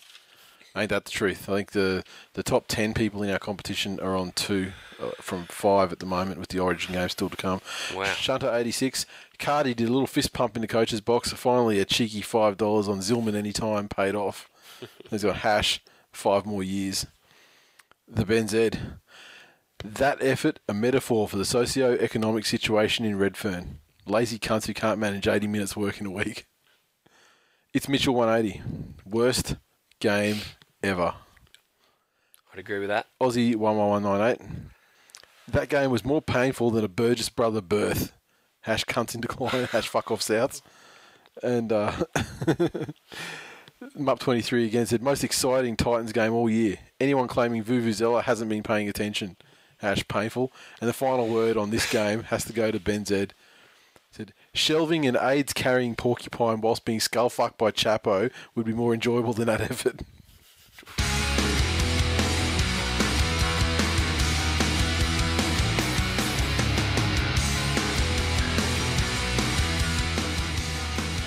Previews. This week, I think it's the last. I'm praying it's the last of the bye-affected rounds. Cowboys, Dragons, Rabbitohs and Roosters have a bye this weekend. And so Friday night football, match of the round. Mighty Manly Seagulls take on the West Tigers. Brookvale, Fortress Brookvale. The unfortunate side, I think Shane Hayne is involved as a referee. But so it'll be Rex fault when you lose. Look, it's not going to happen. Cherry Evans returns, which is good to see. And no Watmo. Now, when is he supposed to fucking be back? I mean, he got 4 weeks, didn't he? So that was after the last Origin game. So there's maybe 1, 2. Okay. So maybe this is his last game that he's going to have to sit out then. That sucks. But in any case, Cherry Evans back, all good. Now the Robbie Farah's back. Aaron Woods is back. Yeah, and that's good for the Tigers. However, they still have the 1-2 punch of Keith Lulia and Chris Lawrence in the side. They also have the rook, number 1, Mitchell Moses. He'll be tested sorely by far better opposition than his baptism last week, and he'll stand up to it. The injuries are still the injuries than you give him credit for. And James Gavet returns, and that'll have a massive effect on Ava and Marty Tapau. And Mick Potter laid the blueprint for how to beat Manly earlier in the season. Other teams have been following suit, and the West Tigers will take it up a notch and beat them with size and aggression, led by James Gavet when he comes off the bench. But they know how to get the job done. Aaron Woods will get them on the front foot, and then Tapau and Gavet will come off and finish the job in the forwards, and then Robbie and Brooksy will run riot. I think Noffer and Pat Richards will get sore hands catching balls and diving over the try line. And that's... I'm quite frankly, I'm a bit concerned that they may get RSI from scoring tries. And that concludes... West Tigers 13+. And that concludes Glenn's fever dream of how this game's going to go. And the reality of the situation is that Manly are going to be stung from last week. As the West Tigers, no. Back to full strength. The West Tigers, they knew what was coming, and they pretty much preluded themselves for what was coming from the Panthers last week, and this week they're going to have to probably, they have to do more than lube themselves because, I mean, Manly, whether they like it or not, they're coming in dry. And with Cherry Evans there, unless he gets killed in the State of Origin game, this game is going to be an absolute fucking bloodbath at Fortress Brookvale. West Tigers can't win at Brookvale Oval, and they won't win. And Manly are going to... Well, they'll be... What a glorious victory it shall be at Brookvale Oval, beating the Sea Eagles at their own game with big, strong forwards and aggression and intimidation. And sending... Manly never played that game. Sending the Brookvale Faith. It's one thing, Nathan. It's one thing to overpower Manly and make them look like, submissive little bitches at Leichhardt Oval in the pouring rain in front of, 17,000 die-hard fans. But to do it in front of 6,000 so-called die-hard Manly fans at Brookvale Oval... I mean, this is the stuff dreams are made of. Yeah, it's not going to happen. Dreams. This one's going to be over by half time. And the beautiful thing is, given the opposition that Penrith have later on this weekend, I think they are on top by 4 and against of 2 points, I think, in the differential. So let's just say that Manly are going to set up a sizable buffer, probably in the vicinity of 30 points on the top of the table in 4 and against by the end of this round. And I look forward to it. And there's going to be a lot of Manly forwards feel like they have a lot to prove this week, and Brooks, and Austin, admittedly they haven't got great Farah. They haven't got great opposition to prove it against. The Tigers pack is pretty hopeless. I mean, it's not like the Manly forwards are going to be making their names on this game, but they're still going to you can only beat up and quite frankly molest the ones in front of you, and so they're the names that are going to be the guys that point to the dole saying where did that big bad Manly guy fucking touch you, and Keefe. Saucy. No, look up, mate. Look up. It's over. No, you're safe here. They can't hurt you. They can't hurt you anymore, Keefe. Just show us on the dial. We've bashed them before. Do it again. Show us on the dial. where the name is Louis touched you. Just show us. You've got an immediate out. You've got an out already with Shane Hayne refereeing. So when the Tigers inevitably pull out a glorious victory and lead, start our march to premiership glory by beating Manly at their own game on their own turf, you've got an out, and it'll be ref's fault. It'll be Shane Hayne's doing, and you'll move on fairly swiftly. But I'll revel. Revel in this victory. Shane Hayne is more like he's more like a I don't know. I guess more in the horse racing handicapping side of things. It's just basically Manly will be carrying top weight in this game with Shane Hayne being there, but it's still the win will still be we won't even add any extra glory to it because it's just business as usual. It's what you've got to do. You've got to have, when you're the best team in the competition, Shane Hayne is usually refereeing your games because you're in your best games. You match it around every week in, week out. And, it's going to happen again. And it's unfortunate for West Tigers. Is there any other games on this weekend? Because, we've crapped on about that one for a while. Yeah, it's true. But, I mean, frankly, the Tigers are already... Where are you at the moment?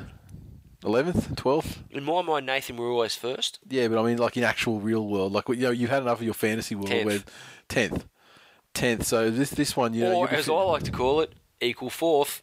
Yeah. So you're going to be like 12th or 13th after this round, and really Tigers in decline. It was such a spectacular, oh my god, you're going to have to fucking burn those shirts or bash them up your ass, or You only have to finish 13th, and those shirts are irrelevant. Yeah, and you're going to really though? Are you going to go, wow, 14th, 13th? Yes. I'm going to, technicality? No. And let's face it, after this win, the young kids, they might not be fit for NRL level football again. And they're too old. They can't go back to the Holden Cup. They're too old now. They can't do it anymore. Have you seen Mitchell Moses' legs? Well, yeah, I've seen... Cricket stumps. Cricket. Yeah. He's built like a fucking pipe cleaner, that kid. And let me tell you, when he fucking carves you up like a child, he is a child, and he's going to carve you the fuck up. You know what's going to happen? Humiliated. And I look forward to the humiliated look on your smug cunt face. You know what? Can we please move on? I just want to say, Mitchell Moses, we call that cunt fucking Mitchell Monte Carlos, because if he wants to be built like a pipe cleaner and play against the big boys, then he's going to fucking get shot by the same sniper that got Molson and fucking Tedesco, and he can be Monte Carlo legs. Moses is going to part the Maroon Sea, motherfucker. the Maroon Sea between his legs. Now, Saturday, New Zealand Warriors take on Parramatta Eels at Mount Smart Stadium. You know, presumably, I mean, a lot of these games are asterisk games. You know, presumably they'll line up as, I mean, the Warriors, they're going to line up pretty much the way that they are on paper here. Parramatta Eels, you know, what sort of state is old mate Jared going to be in? I mean, he's not even named from the look of it. Fuck? They've not even named him. I'm looking at here. Jared Hayne hasn't been named to back up from Origin 3.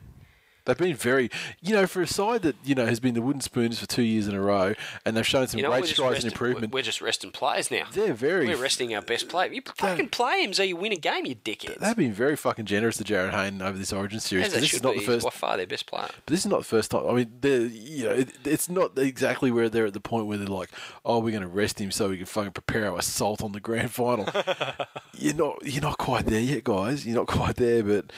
Having said that, I mean, you know, like a guy like Sammy Radradra up against fucking Tompkins. If he fucking 2009s it because he's got so much fucking extra energy from a couple of games he's been rested, it does look like a coaching masterstroke. We're like a dumb cunts, but yeah.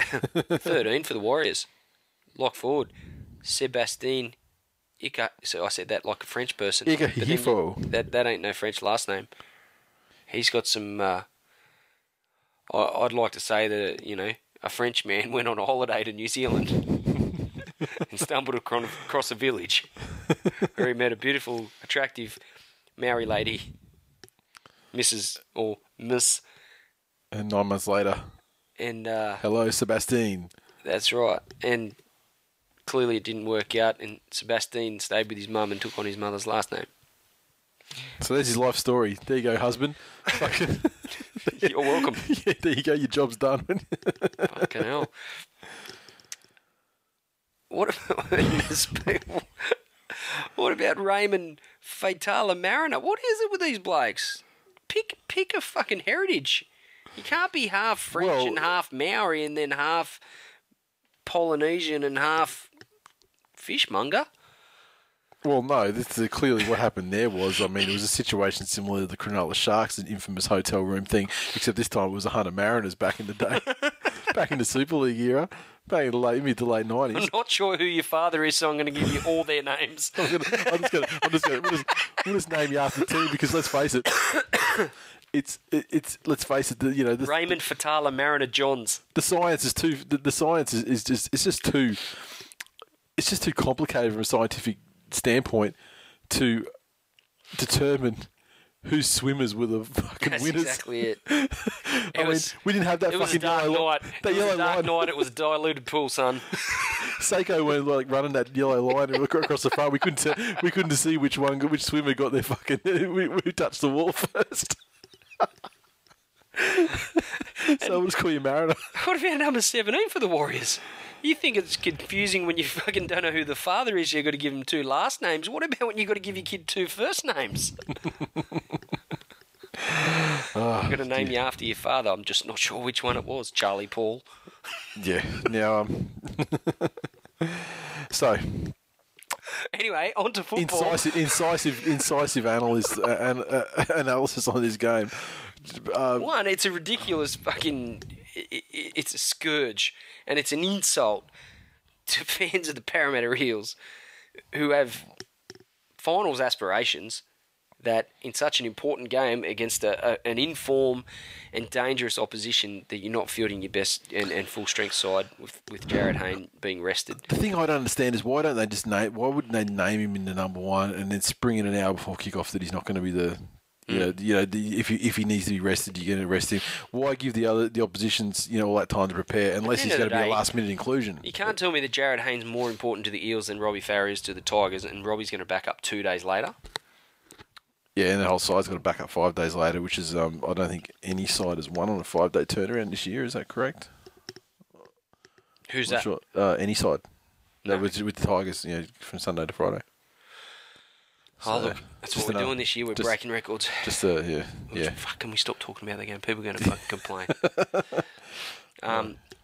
If Jared Hayne doesn't play, I've got to say the Warriors. Yep, I agree. They're doing some good things at the moment, and Sean Johnson's finding some really a rich vein of form, and the fact that they're at home as well also works in their favour. So I'd have to say the Warriors, but if Jared Hayne plays, I'd probably lean towards the Eels. So it's a knife edge one. Yep. Melbourne Storm take on Canterbury Bankstown Bulldogs down at Amy Park, a.k.a. Cheat Stadium. And this one, well, once again, very asterisky in terms of their lineup. They're not looking at... Cooper Cronk, is he playing for Queensland? Or is he still he's looking to, but maybe not? Or No, as far as I'm aware, he's playing. not named for the Storm, though. So clearly, Rested. Joel Romolo in there in the 19. Oh. On standby for Cameron Smith when he gets axed at the Origin game, no doubt about it. Billy Slater, he's in there. So, they're named as much as they can be. Killer halves combination of Ben Hampton and Ben Roberts. And Ben Roberts, obviously. Sandwich. And he'll want to go out and, in a blaze of glory. Well, against his former club. Yeah. Oh, my goodness. I don't think the Bulldogs were impressive enough against Manly, despite getting the win, that they can go down to Amy Park against You wouldn't be surprised if Cronk plays Wednesday night. You wouldn't be surprised to see him beat a late inclusion at the 11th of the hour for the Storm. So, excuse me. I think certainly, regardless, I'm going to tip the Storm, but even more so if Cronk plays. I think the Dogs will win. Right. I don't rate them, but the Storm have been. This is a decline. A decline in the Melbourne Storm. It's not the same Storm. The Amy Park factor is my biggest reason for tipping them. Yeah, and even that's not the biggest factor in the world. This year, with the decline of the team, if Cronk plays, it may force me to change my tip, but he hasn't been named at the moment. That's all we can really go on. Fair call. Gold Coast Titans take on the Canberra Raiders at Cbus Super Snake Stadium, in front of no doubt an empty stadium, and this has a potential. Well, look, this Sunday has the potential to be the worst fucking day of football in the history of the code. Out of any competition, any era. I'll just quickly skip ahead. Gold Coast Titans versus Canberra Raiders, followed by Cronulla Southern Sharks versus Newcastle Knights. Seriously. And on Monday night, we've had Sharks versus Knights, and they've been some fucking horrible. Yeah, we've had the Knights versus Eels and Sharks versus Eels, those three Titans going. versus Eels, and Sunday is just fuck. It better be UFC or something, because I just do not want to fucking watch rugby league. If that's what rugby league has for me, not interested. Not interested. But in this case, supposed to be the day of the Sabbath. Does Titans the at home. Sabbath mean no one gives a fuck? It's clearly they're rugby league fans. They're like, no, we don't care. I'm not a These fucking theologian. shit teams on. No one's watching anyway. So Gold Coast Titans at home against the Canberra Raiders. Gold Coast Titans win all day. The end. Really? The reason I say that is because Canberra are fucked. Don't travel well, Yeah. and they're fucking useless to You beat. couldn't tip the Rays with any confidence. And Terry Titans. Campese's named in the 5/8 position. He's been a fucking liability. Agreed. Milford's not coming off the bench this time, so Ricky's obviously had a little bit of a, backpedal on Trying that. to save his fucking job is what he's trying to do. Look, 'Cause he the realised Titans are Old Bay coming Robinson off was Monday fucking Night atrocious. Football, Yep. albeit a win. Yep. They are playing at home. I'm leaning towards the Titans, but only because the Raiders are so fucking appalling at the moment. And the second game of the Vuvuzela weekend, or Vuvuzela Sunday, Sharks versus Newcastle Knights. Sharkies. Jeez, imagine if they're in front at half time. Could be anything. Could be a flogging. If they're behind, Well, Newcastle. I can't tip against the Sharks. And the Knights haven't been impressing me lately, and the Sharks, against all the fucking odds, they're coming off 2 straight wins. They're back to a fairly close to full strength side, yeah. Gallen's back. Lewis is there. I guess they're still missing Fafita. Yep. Obviously, no. The side's not a world different to the side of last week. I mean, just I'll that tell you who I Gallen. was impressed with for the Sharks was that new Brown. Yeah, he's awesome. He's got feet like James Brown. Jump back! I'm gonna hurt myself. I mean, he's no Todd Carney, but he's not He's no disgracing Todd himself Carney, either. but he's got some fucking flashy feet. I like it. Yep. I'm going to tip the Sharks. Yeah, I don't know about that. Choose. Look, I don't. 2 straight wins, Nathan. Yeah, but it can't happen 3 times. It can't. You just know. You know it's going to fucking happen, right? They're going to be down 26-0 this time and come back and win the fucking game. Like, they're just going to keep adding their record scores. There's no way the Knights are going to score 26 points in 40 minutes. Yeah. Not going to happen. Monday night for bitch. Penrith Panthers take on the Brisbane Broncos. Penrith Panthers are as close to full strength as they can be, although they have lost Wallace. And he should be out for several weeks, I would imagine. I like the change in the halves, though, with Soward going at 7 and Tyrone Peachy coming in at 6. They'll lose Wallace's defence and his calming influence, but as far as an attacking perspective goes, I think that's a pretty good shot. Their combo of the future, at least for the near future. Sure. And I think, Tyrone Peachy, I mean, the way that the Penrith nerds are talking, that's going to be his position anyway. Yeah, they are going forward, and then they are squirting into their pocket protectors over Tyrone Peachy. Oh, aren't they? They fucking love it. They love a bit of Tyrone Peachy. Now, the Broncos. Corey Parker named. Origin guys named. Yeah. Given it's Monday night, these guys get a fair turnaround. It's not ideal, but it's not unreasonable either. So I would expect them all. Pending injuries, I'd expect them all to back up quite comfortably. Jackson went to watch the Broncos train yesterday. Yeah. Said they look pretty sharp. Look focused. Look pretty good. Pretty happy with how they went. Yeah. Is he tipping a win or what? He's never not tipping a Broncos win. He did do some extensive research into who Leo's favourite Broncos player was going to be. Yep. Fucking Gronk of a kid. Took a lot of notes. Drew a lot of stick figure drawings of different warm-up exercises and plays they were running through. So he's done the in-depth research on the Broncos, and he's certainly tipping a Broncos win. Look, last time Broncos went to the western suburbs of Sydney, they scratched out a win against the Tigers, and I just wonder about the effect that Peter Wallace being out of the side is going to have on Penrith. They've had a fairly stable lineup during their run, and they've had a pretty sweet draw as well. And now they've had a significant injury on their roster, and they're playing against a side that's going to be pretty desperate for a win. I've got a feeling about the Broncos. I want to say Penrith because they're at home and because they got the job done last week, and I've got a funny feeling about the Broncos. So I'm going to say the Broncos. I'm going to say the Broncos for two reasons. One, Monday night football, you always need to, give credence to the team that you don't think is going to win, because it just always seems to happen. And two, after Manly's big win on Friday night, Panthers would be so demoralised at losing first place on the ladder, they'll actually probably drop their bundle and lose this entire game.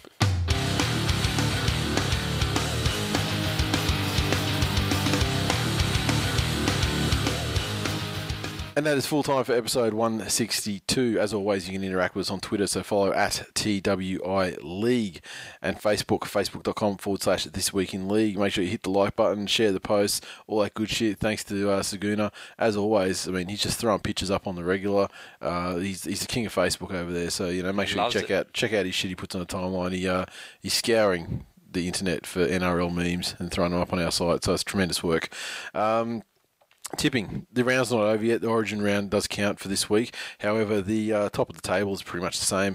There's a bit of a tipocalypse this week with the upsets over Manly, the Roosters, and the South game. Most people got all three of those wrong. But on top, Shane Aaron Elvis maintains first position by 1 point over Blue Beaver, Tigers 12.0 and Whitey. 1 point further back, we've got Life of Ty, David Kingston, Paraman 1973, and another point back we have Smithy Fire, Desi's Ducks, and Voodoo Rock. Voodoo Rock, defending champion, only 3 points behind, so he's still in it. I mean, he conceded very early that he was gone this season, but he's clawed his way back into it, and so maybe he might be able to make a run towards the death. Fantasy, on top we have the Wendells again. Too Much Tuna, NZ _Magpie 54, Dingbats, Mighty Doggies, Sarcastic Pricks, Toto's Terrors, Sticky Fingers Fergo, Winter is Crowding, Return, and Seagulls Assassins. And finally, with the shop, we're still clearing out the Revelation shirts, Tigers in Decline shirts that are proving to be more relevant every week, and this one will be certainly no exception. Very limited quantities of the one in a row shirts. People who ordered the one in a row shirts, I sent out an update today. on how the shirts are going and everything. We were delayed slightly because, what do you know, New South Wales win a series and all of a sudden there's a fucking massive rush on the sky blue cotton. So, I sort of said that, my understanding was that, that they'd acquired it and then, the shirts are being made and everything. But I'd got an update just before that they've actually been printed, so they're not going to be far away. They're going to be very quick, in fact. So they'll be coming. Their size is still available from medium to 4XL in varying quantities, but we're talking 2 to 3 pieces in each size, if that. Some are less and some are sold out. The smallest ones are sold out. So yeah, get on there, grab one if you want one. And yeah, that's it. That's all I've got time for. I'm going to go home to bed and another night of fevers. Enjoy. It's so cold. It's so cold, being heated up like that. It's almost almost envy you in a way. Yeah, but then you're in a very small way, laying in saturated clothing in your own sweat. It's not that flash. Yeah. So anyway, that's a little insight into my life, and hopefully I'm better next week. Okay, that's it. See you next week then. Go New South Wales, 3-0 whitewash. Taking Jackson to the Origin. It's his first Origin game, and looking very much forward to it. Who's going to win? I think Queensland will salvage a little bit of pride there. If Queensland are taking the attitude that their coaching staff and the general supporters are taking, maybe they are throwing it away. Maybe they're chucking it in. I don't think so. I think the players are professional enough to want to win that game for pride, if nothing else. So I'm tipping a Queensland win. Probably no surprises there. Given us a dead rubber, I'm expecting it to be a much more open game with more points scored. Yeah, I suspect you might be right there. Also, there's been a lot of bitching about the way how dour the last one was, and the ruck work and things like that. So I think the referees will keep moving faster. They might even widen 10 a little bit, and that'll all be conducive towards a more expansive game. And hopefully we get some points and a bit of action. Guess we'll see. And New South Wales to win, of course. See you next week. See ya.